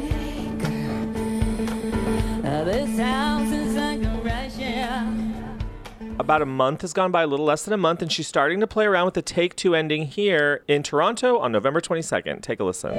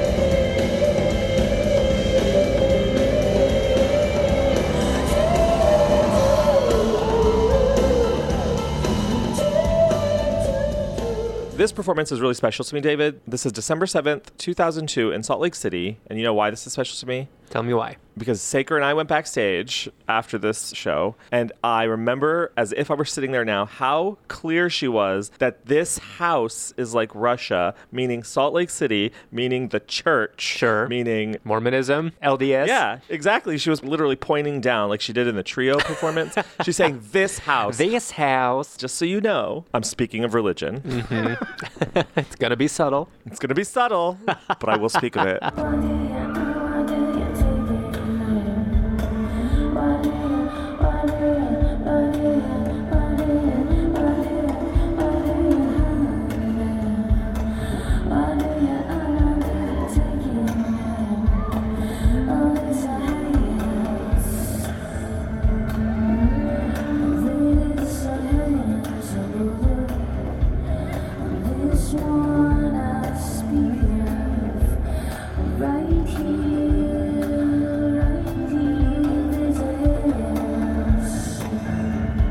This is from Berlin, Germany, February 1st, 2002. And this is the first time she ever did this.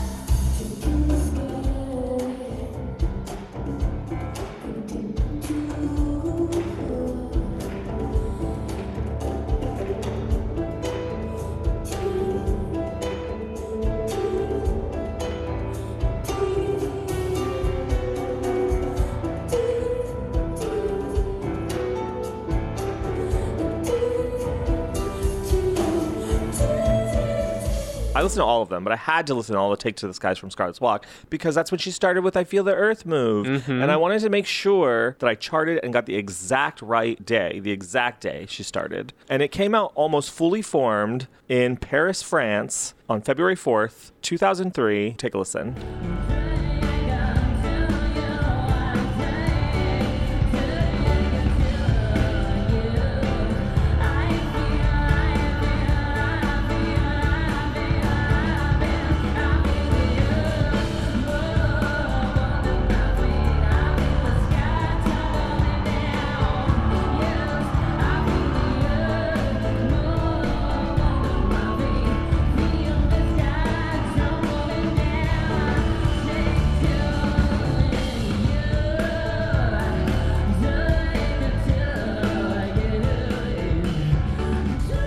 So there's like nowhere online that points to this performance and says this is the first one. I had to do the research on my own. Do your own research. What could go wrong? We have some quotes about Carole King and Tori's link to her. You want to read this from Mojo Magazine, June 2007? Tori says, I remember the babysitter bringing this record with her one night. I was 4 or 5 at the time, and I was entranced by it. Over the next couple of weeks, it was my goal to play every single song. I was in trouble because I was supposed to be playing Mozart. Carole King is one of the greatest songwriters ever. Her songs are like stories or sonic movies. You want to walk into them. With I Feel the Earth Move or It's Too Late, you're right there. Some people have emotions they talk about. With Carole King, you sense how she really feels. And this is from The Guardian, February 2021. She says, in 1971, a cool teenage babysitter put the new album Tapestry on the stereo. And at 7 years old, my mind was blown. Mind blown emoji. It was almost as if Mother Earth herself was singing to us. That actually makes a lot of sense. Yeah. There was a clarity to the storytelling, whether the songs had us dancing with them or haunting us as we sat cross-legged on the worn Methodist rug. And after we had laughed and cried during the playing of the album, we were both very sure that in Carole King, we had both found a new friend for life. I'm wondering if Take to the Sky with I Feel the Earth Move is going to come screeching back on the upcoming Ocean to Ocean tour. Oh, it has to. Yeah. It has to. This song has never missed a tour except for Goldust, but yeah. After she performs the Carole King bit in Paris, she doesn't even perform Take to the Sky for the next 2 shows. Then she performs it a few more times in the US at the beginning of the second leg, but without the Carole King bit. And she brings the Carole King bit back in Charlotte, so it needed like a buffer zone. And the first mention of I Feel the Earth Move online at all is from Danica after the Charlotte show on The Dent. Mike Y says, Danica enjoyed the show tonight in Charlotte. Thank God. I'm so glad. I know. That's like faint praise. She enjoyed it. It was fine. She enjoyed it. Tori did a little improv with lyrics that included Go to the White House for Me. During Take to the Sky, Tori did the chorus of Carole King's I Feel the Earth Move Under My Feet, singing the words, I feel the earth move under my feet. I feel the sky tumbling down 3 times. Thank you for your detail, Danica. So, in this case, is she meeting the sky halfway? Like she's taking to it, but the sky is also tumbling down, so they meet somewhere in the middle, I guess? I don't know. Yeah, interesting. Interesting. It's like the whole song's about purgatory, actually. Yeah. I feel like this quote, too, and that idea just kind of exposed Tori's laziness. Go to the White House for me. Go to the White House for me. Go yourself. Go yourself, girl. Yeah. I'm on tour right now. I'm just going to play my 3 favorite, and this is March 8th, 2003, New York City, Radio City Hall Night 3.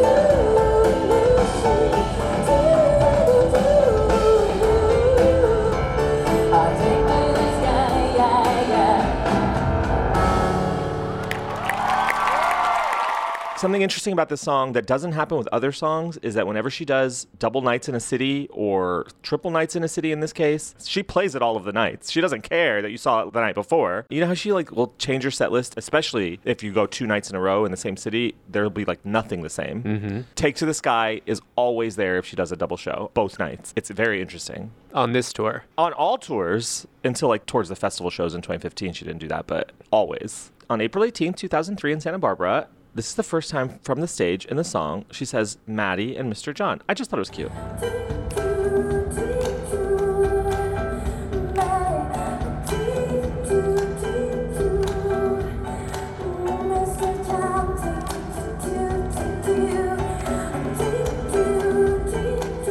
April 27th, 2003 in Houston, Texas is possibly the best performance of this song from this tour I've ever heard in my entire life. And I was there live sitting next to Bill McGee and I had my mind blown. Here we go.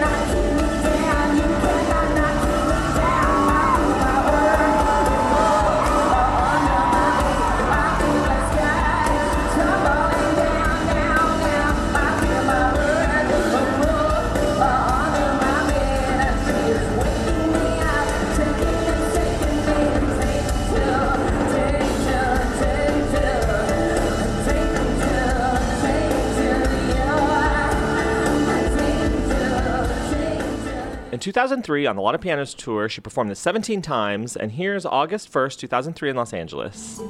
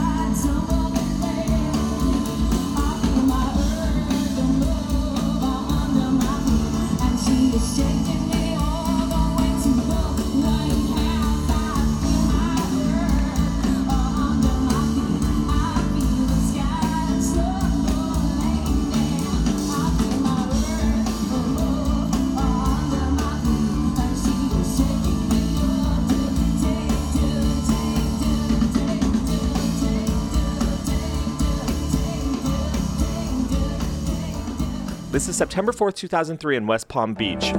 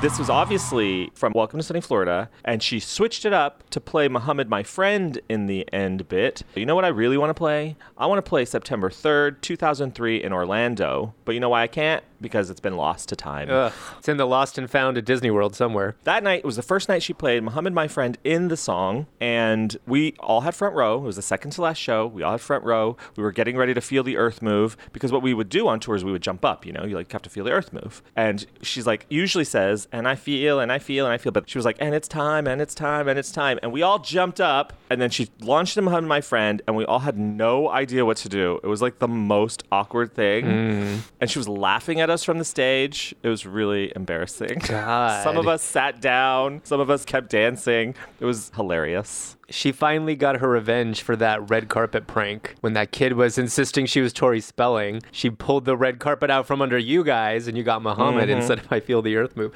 I also love the idea of jumping to your feet as if you're all reacting to the earth actually moving every time. Like, what was that? Did you feel that? Yeah, we felt the earth move. This is the first time she did Take to the Sky with the Carole King bit solo. This is October 3rd at the Boston Mix Fest.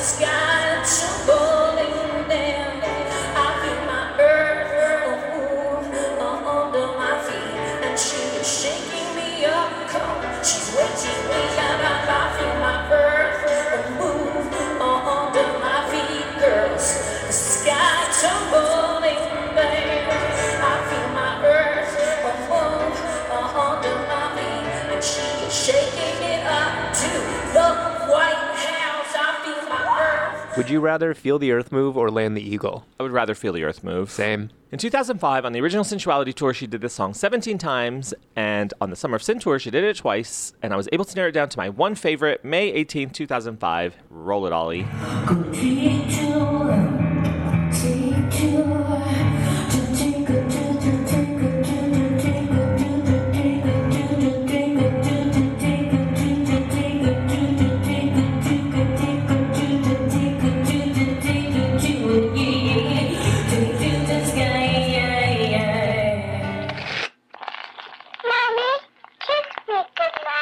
Mommy, why is the earth moving?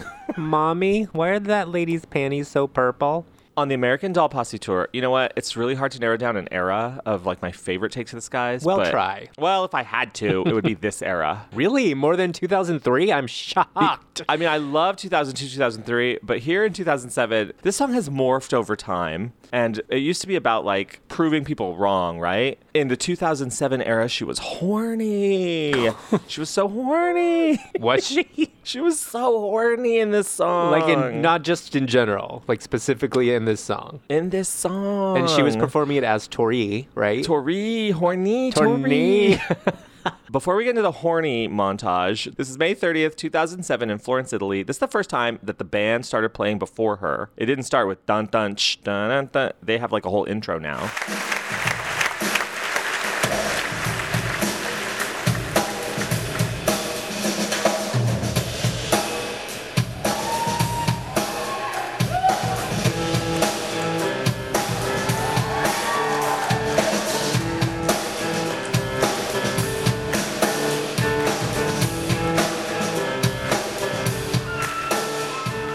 I don't know how I feel about that. That's what makes the song when she starts, and then they can join in whenever, but she's got to start it, I think. I know, I agree. I was like, how dare you start before her?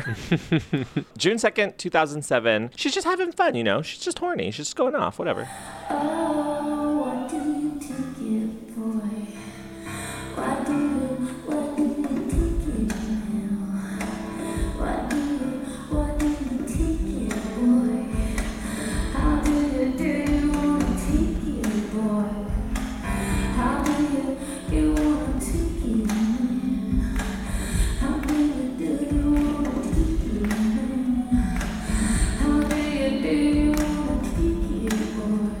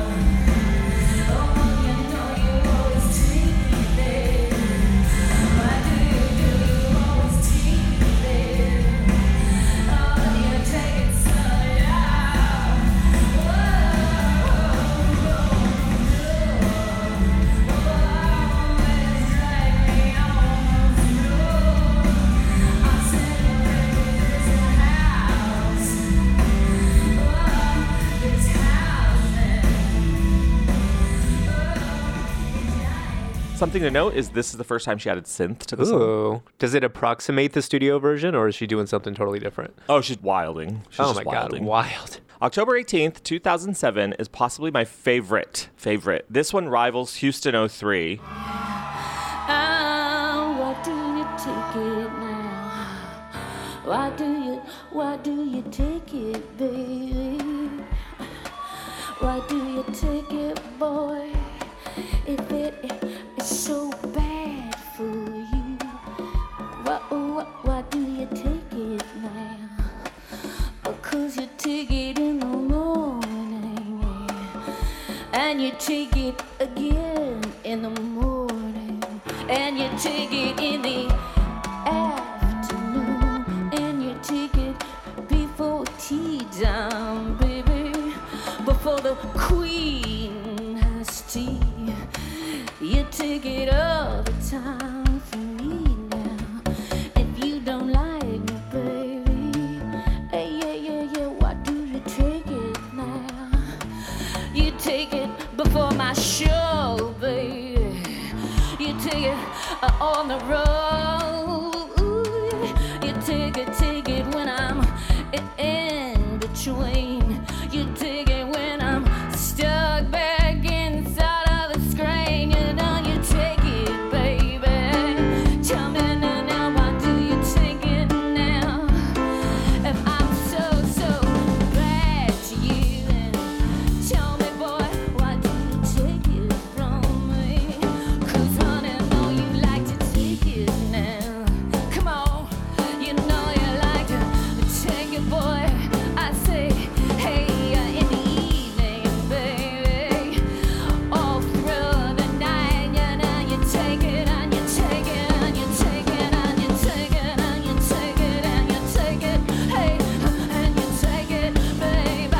Just now you tell me you can see. And that's a leg and boot, and I couldn't resist. I have to play it. It's one of my favorites. August 1st, 2008, in Dranator, she performed this with Earth Move again, because she had cut it out for 2005, 2007, and it came back. It's like we need November to come now. That's how this is like. It's like this house is like a rush hour with ice cold and gray. You got me walking in a circle. I dyed my hair red to die. There's no telling what's going to happen with this song. It's wildly unpredictable. Would you compare it more to The Waitress in the way that it evolved, or Blood Roses 5.5 weeks? Or neither? Neither. Blood Roses 5.5 weeks was unrecognizable. It was, but I mostly mean after the bridge, the way it would evolve, and she would improvise with, ay, chickens, and you today, Mr. Jam. I hear what you're saying. It doesn't evolve like that. Like every night it gets longer and different. It evolves. It's like every tour, there's something in it different. But it generally stays the same in the tour. Except for 0203, like did evolve because she was playing with the band for the first time. So it like grew and grew. But now it's not like that, I don't think. Anyhow, thank you for the question. In 2009, Tori played this song 20 times, every time with I Feel the Earth Move section, 17 times on the Sinful Attraction tour, 2 times on the Sinful Attraction solo tour, and 1 time in a pre-show performance at South by Southwest with this cute little moment. Roll it. Take it to the sky, we'll take to the sky.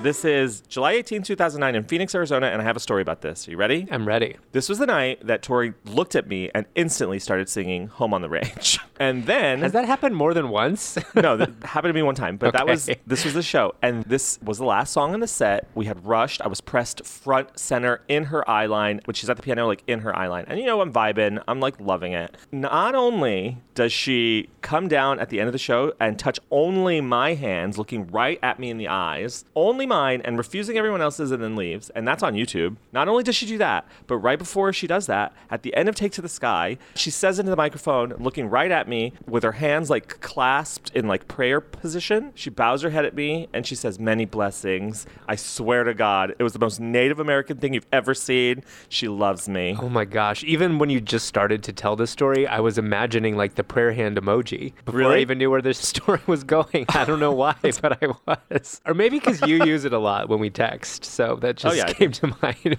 Is that why you do it? You're like, "Many blessings." That's what that implies when you send it to me? It will now. It will now. Roll that clip, Oliver.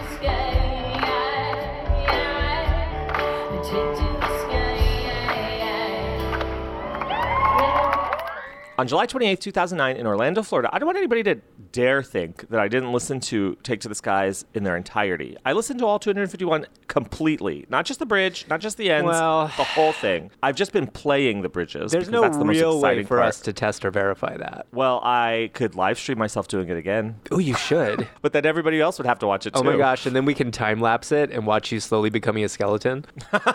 Yeah. July 28th, 2009, this is some non-bridge fun.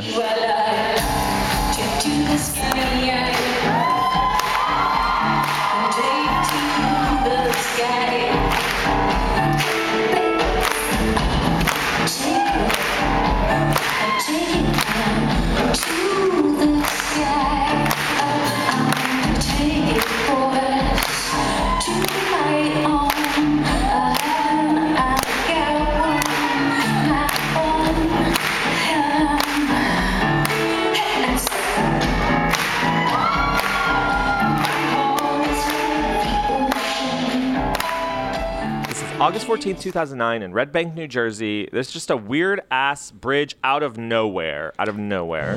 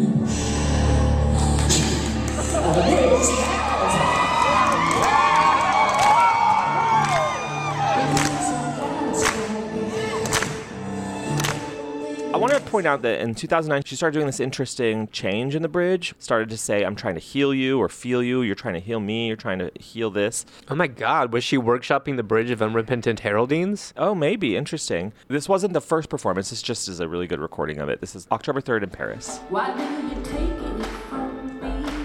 'Cause I'm trying to heal you, and I'm trying to feel you. You say you're trying to heal it. Well, I am trying to feel it. 'Cause I am trying to heal you, and I am trying to feel you. You say you're trying to heal this. Well, I am trying to feel this, boy. I feel, I feel, I feel, I feel, I feel, I feel, I feel, I feel, I feel, I feel, I feel my earth under my feet. I feel the sky trembling down. I feel my earth move under my feet, and she's shaking me out. She's waking me up. I feel my And the last time the song was performed with the band to date was October 9th in Zerbze, Poland. Zabrze, Poland. the sky trembling down. The earth move under my feet, and she is shaking me up and waking me up. I feel my earth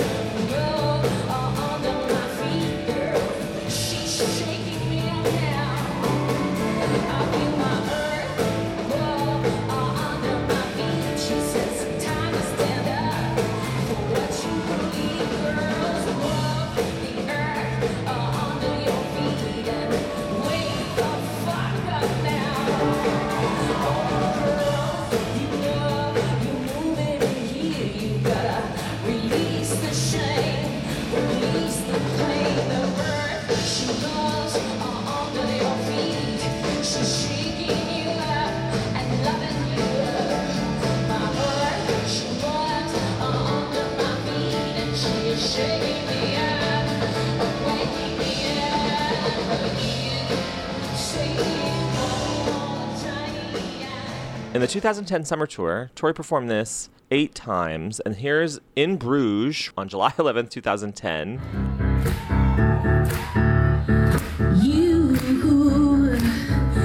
You know that I feel you.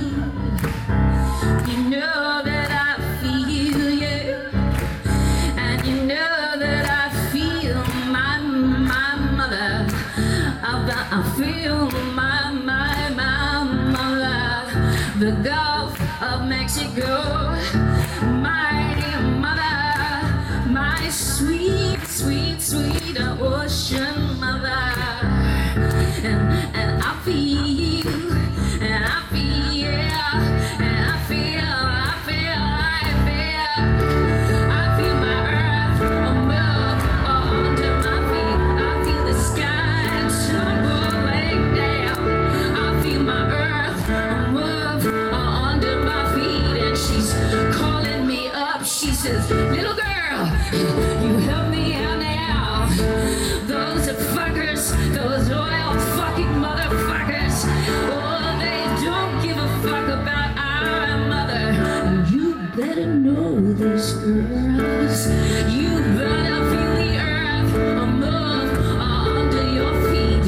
The sky tumbling down. I feel my earth move under my feet. She's waking me up. Little T, come on. You feel the earth move under your feet.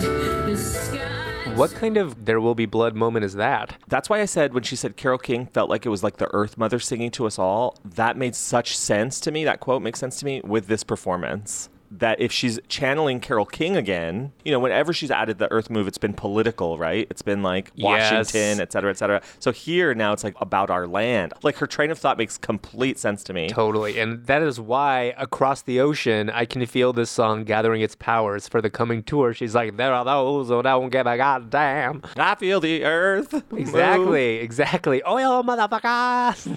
2011 on the Night of Huntress tour, she performed it 5 times. And this is the first time she did it with Datura, October 29th in Brussels. It's hard to Russia.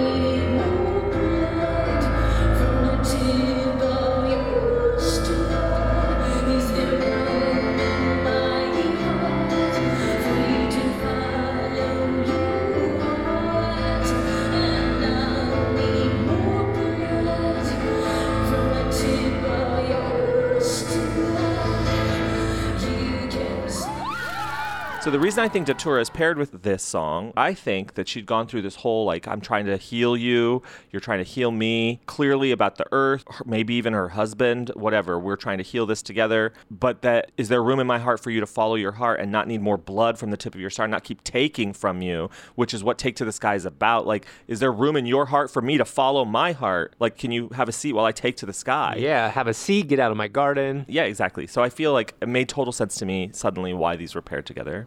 I had never realized that before, but I'm sticking to it.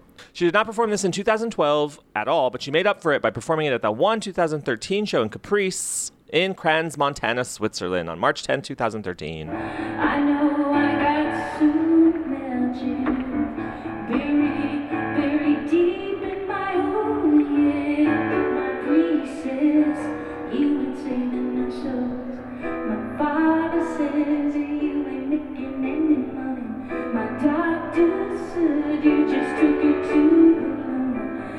And here I stand with a sword in my hand. In 2014, on the Unrepentant Geraldines tour, she performed this 21 times, and I have 3 little clips to share with you. This is my favorite solo performance of this song, honestly. This is from the Unrepentant Geraldines promo party in Berlin, April 8th, 2014. I encourage everybody to watch this YouTube video, which we'll link to it in our show notes. It's just, she looks amazing. It's heartbreaking. I love it. Is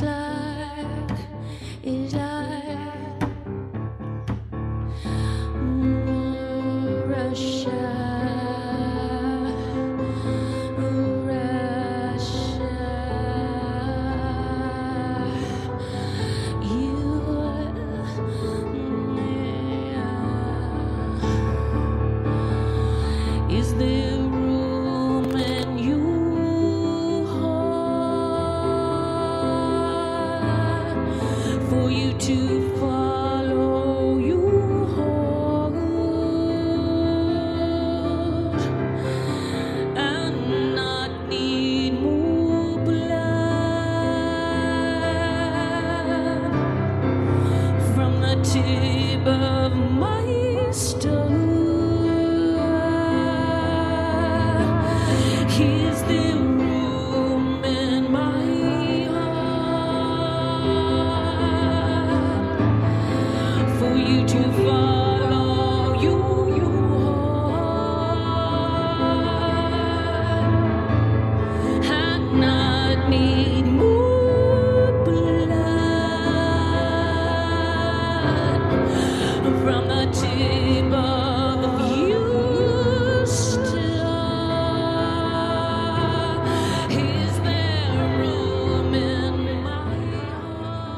That moment really was like, here comes the hot mama. Back on the scene. She's back, boys. Mama's back in town. Hot mama playing a song. Hot mama in the ladies' room. On June 15th, 2014 in Moscow, she just had to nya nya nya nya Russia. It's like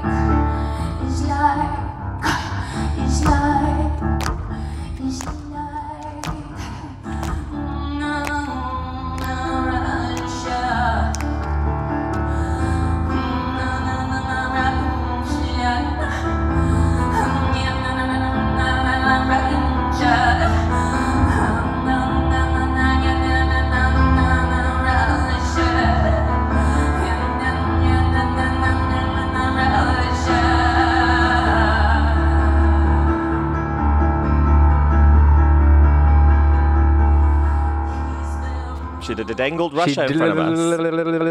Russia. Russia. I want to point out that on this tour, there started to be this like new ending to the song. And this is, again, not the first time she did it, but a good recording of it. July 18th in Portland. Gonna take to the sky.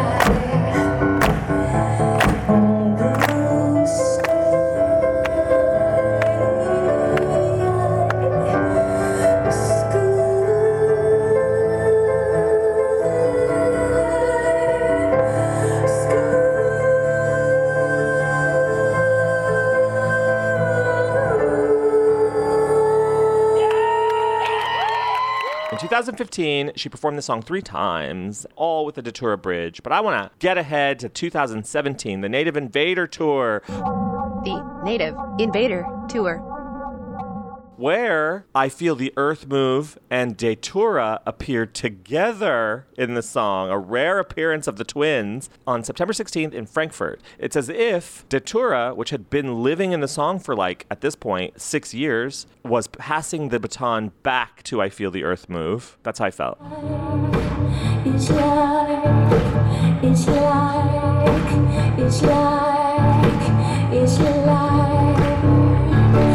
I feel the earth move under my feet. I feel the sky tumbling down. I feel the earth move under my feet. I feel the sky tumbling down. I feel my earth move under my feet. I feel the sky tumbling down. I feel the earth move under my feet. I feel the sky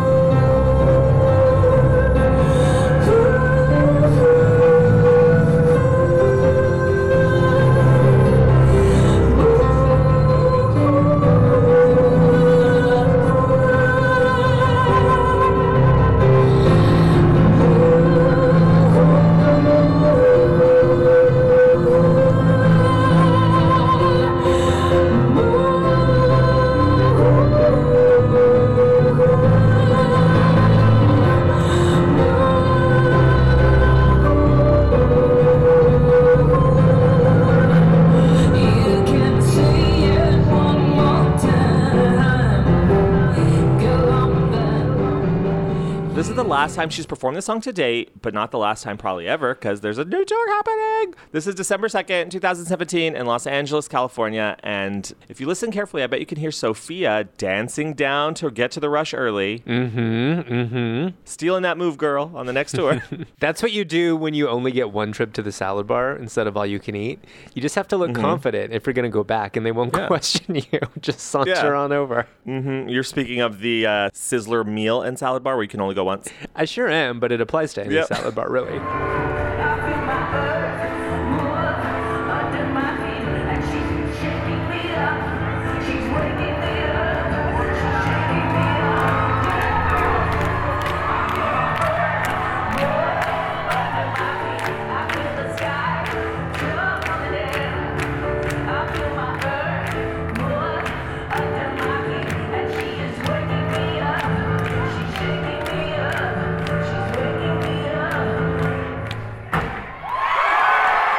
I have a question for you. Okay. What's your favorite bridge? My favorite bridge always has been and always will be I Feel the Earth Move. Okay. Yes. Let's get out of this goddamn lounge. My butt print. She told us to take a seat, and then we didn't move for like 4 hours. I know. My back hurts. We hope you've enjoyed your visit to the AMOS Live Lounge. Goodbye.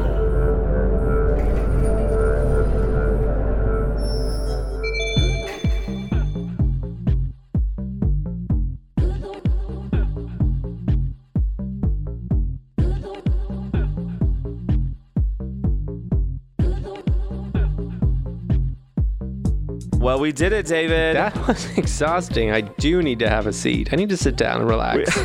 We took to the sky. Oh my gosh. When you hear her taking to the sky or saying, have a seat while I take to the sky, do you imagine her like shooting up like a rocket with like wind lines? I imagine her getting shot out of a cannon. Like the Incredibles? Whoosh. Yeah, or riding a broomstick. Really? Yeah. You can imagine her sitting on a cloud, like looking down at everyone. Or getting shot into space. Oh, like into Venus. There's so many methods of transportation. There really is. Here's something I haven't even asked you this whole time. Do you like flying? I'm a nervous flyer. What does that mean? I don't love air travel. I don't like turbulence. I white knuckle it. I'm grasping my armrests. I'm like, oh. I love to fly, and I don't get nervous at all on planes. I used to be petrified of the tiniest little shake. Yeah. Until the first time I was ever on a plane with Lisa B, because I remember looking over at her during a turbulent moment, and she worked for an airline, and so she flew all the time. I remember looking over at her during a turbulent moment, and she was like sipping her coffee, reading a book, like not a care in the world. Cool as a cucumber, as always, that Lisa B. Absolutely. And I was like, okay, then this ain't nothing to worry about. And like, I want to be that calm in the storm for everyone around me. Like, oh, he's well-traveled. Like, he doesn't even care. We've just dropped 10,000 feet. He knows how to work the seatbelt. That's me. We can all endeavor to be more like Lisa B. That's not a bad philosophy in this life. Lisa B is the one person they let still smoke on airplanes. Absolutely. They put like a little suction cup out of the window so she can like blow it out. She does it. They crack open the little door for her. In extreme turbulence, she's just smoking a cigarette like it's nothing. Yeah. I knew you were a nervous flyer. I already knew that you and I couldn't fly together. And you want to know how? I knew. Why? How? Because when I booked our flights for the book tour that never happened, I booked us a red eye. And I was like, okay, we'll hop off the plane and then we'll just go straight to the meet and greet. And you're like, what about sleeping? I'm like, sleep on the plane. Why does it have to be like the worst possible conditions under which to do things? Like, let's exhaust ourselves and make our lives difficult for no reason. How is it's that? Not like Tori's going to reward that kind of behavior. First of all, that to me is the best possible conditions. To me, hopping off the plane and getting straight to the meet and greet to see your friends, that's the best. No, I need to sleep with my blinders on. You can sleep on the plane. It's like being a baby in a car. You fall asleep in the car because of the motion. That's how I am on a plane. I have my best sleeps on the plane. My best sleeps. I cannot sleep on a plane. There has not been a single flight I've stayed awake for. Ever. I have my deepest, best, uninterrupted sleeps on planes. I don't understand it. Well, you're lucky that you're more petite and diminutive than I am. Oh my God. Thank you. Someone noticed.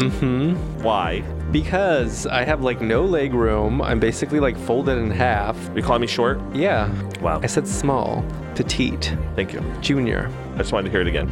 I'm plus size. You have taller legs than me, maybe. Yeah, I'm all legs. Even getting squished, it helps me sleep better. You like to be swaddled? Yeah, I would love to be. Do you know a swaddler? But he's got to be hot. Putting the call out for a hot swaddler. If you like what we do, head over to songsoftoriamos.com where you can sign up for our newsletter. You can follow us on all our socials at Songs of Tori Amos on Instagram, Facebook, and Twitter. You can email us, songsoftoriamos@gmail.com. You can leave us a voicemail at 323-296-9955. Or if you really like what we do, you can head over to patreon.com/Songs of Tori Amos and become a supporter today. There's new audio content at every level, so no matter what level you enter in as a patron, you'll have new and unheard audio content to listen to from our Patreon feed. And if you don't like what we do, then why do you hang around? If you don't like us just a little well, why do you listen? Listen. This show is like Russia. A B-side from Native Invader. Oh, we didn't even talk about that. The freedom she had to name that song Russia because she had never named a song Russia before officially. She gave herself an out. Although she could have just named it Russia 2. Exactly. Could you imagine Upside Down 2 and Russia 2? The shock upon our faces when we saw that track listing. Unbelievable. She sequelized herself. There are those who never give a goddamn. Yeah, those who don't give a goddamn. All right. Everybody, thank you for listening, and we'll talk to you next time. We sure will. Bye. Bye.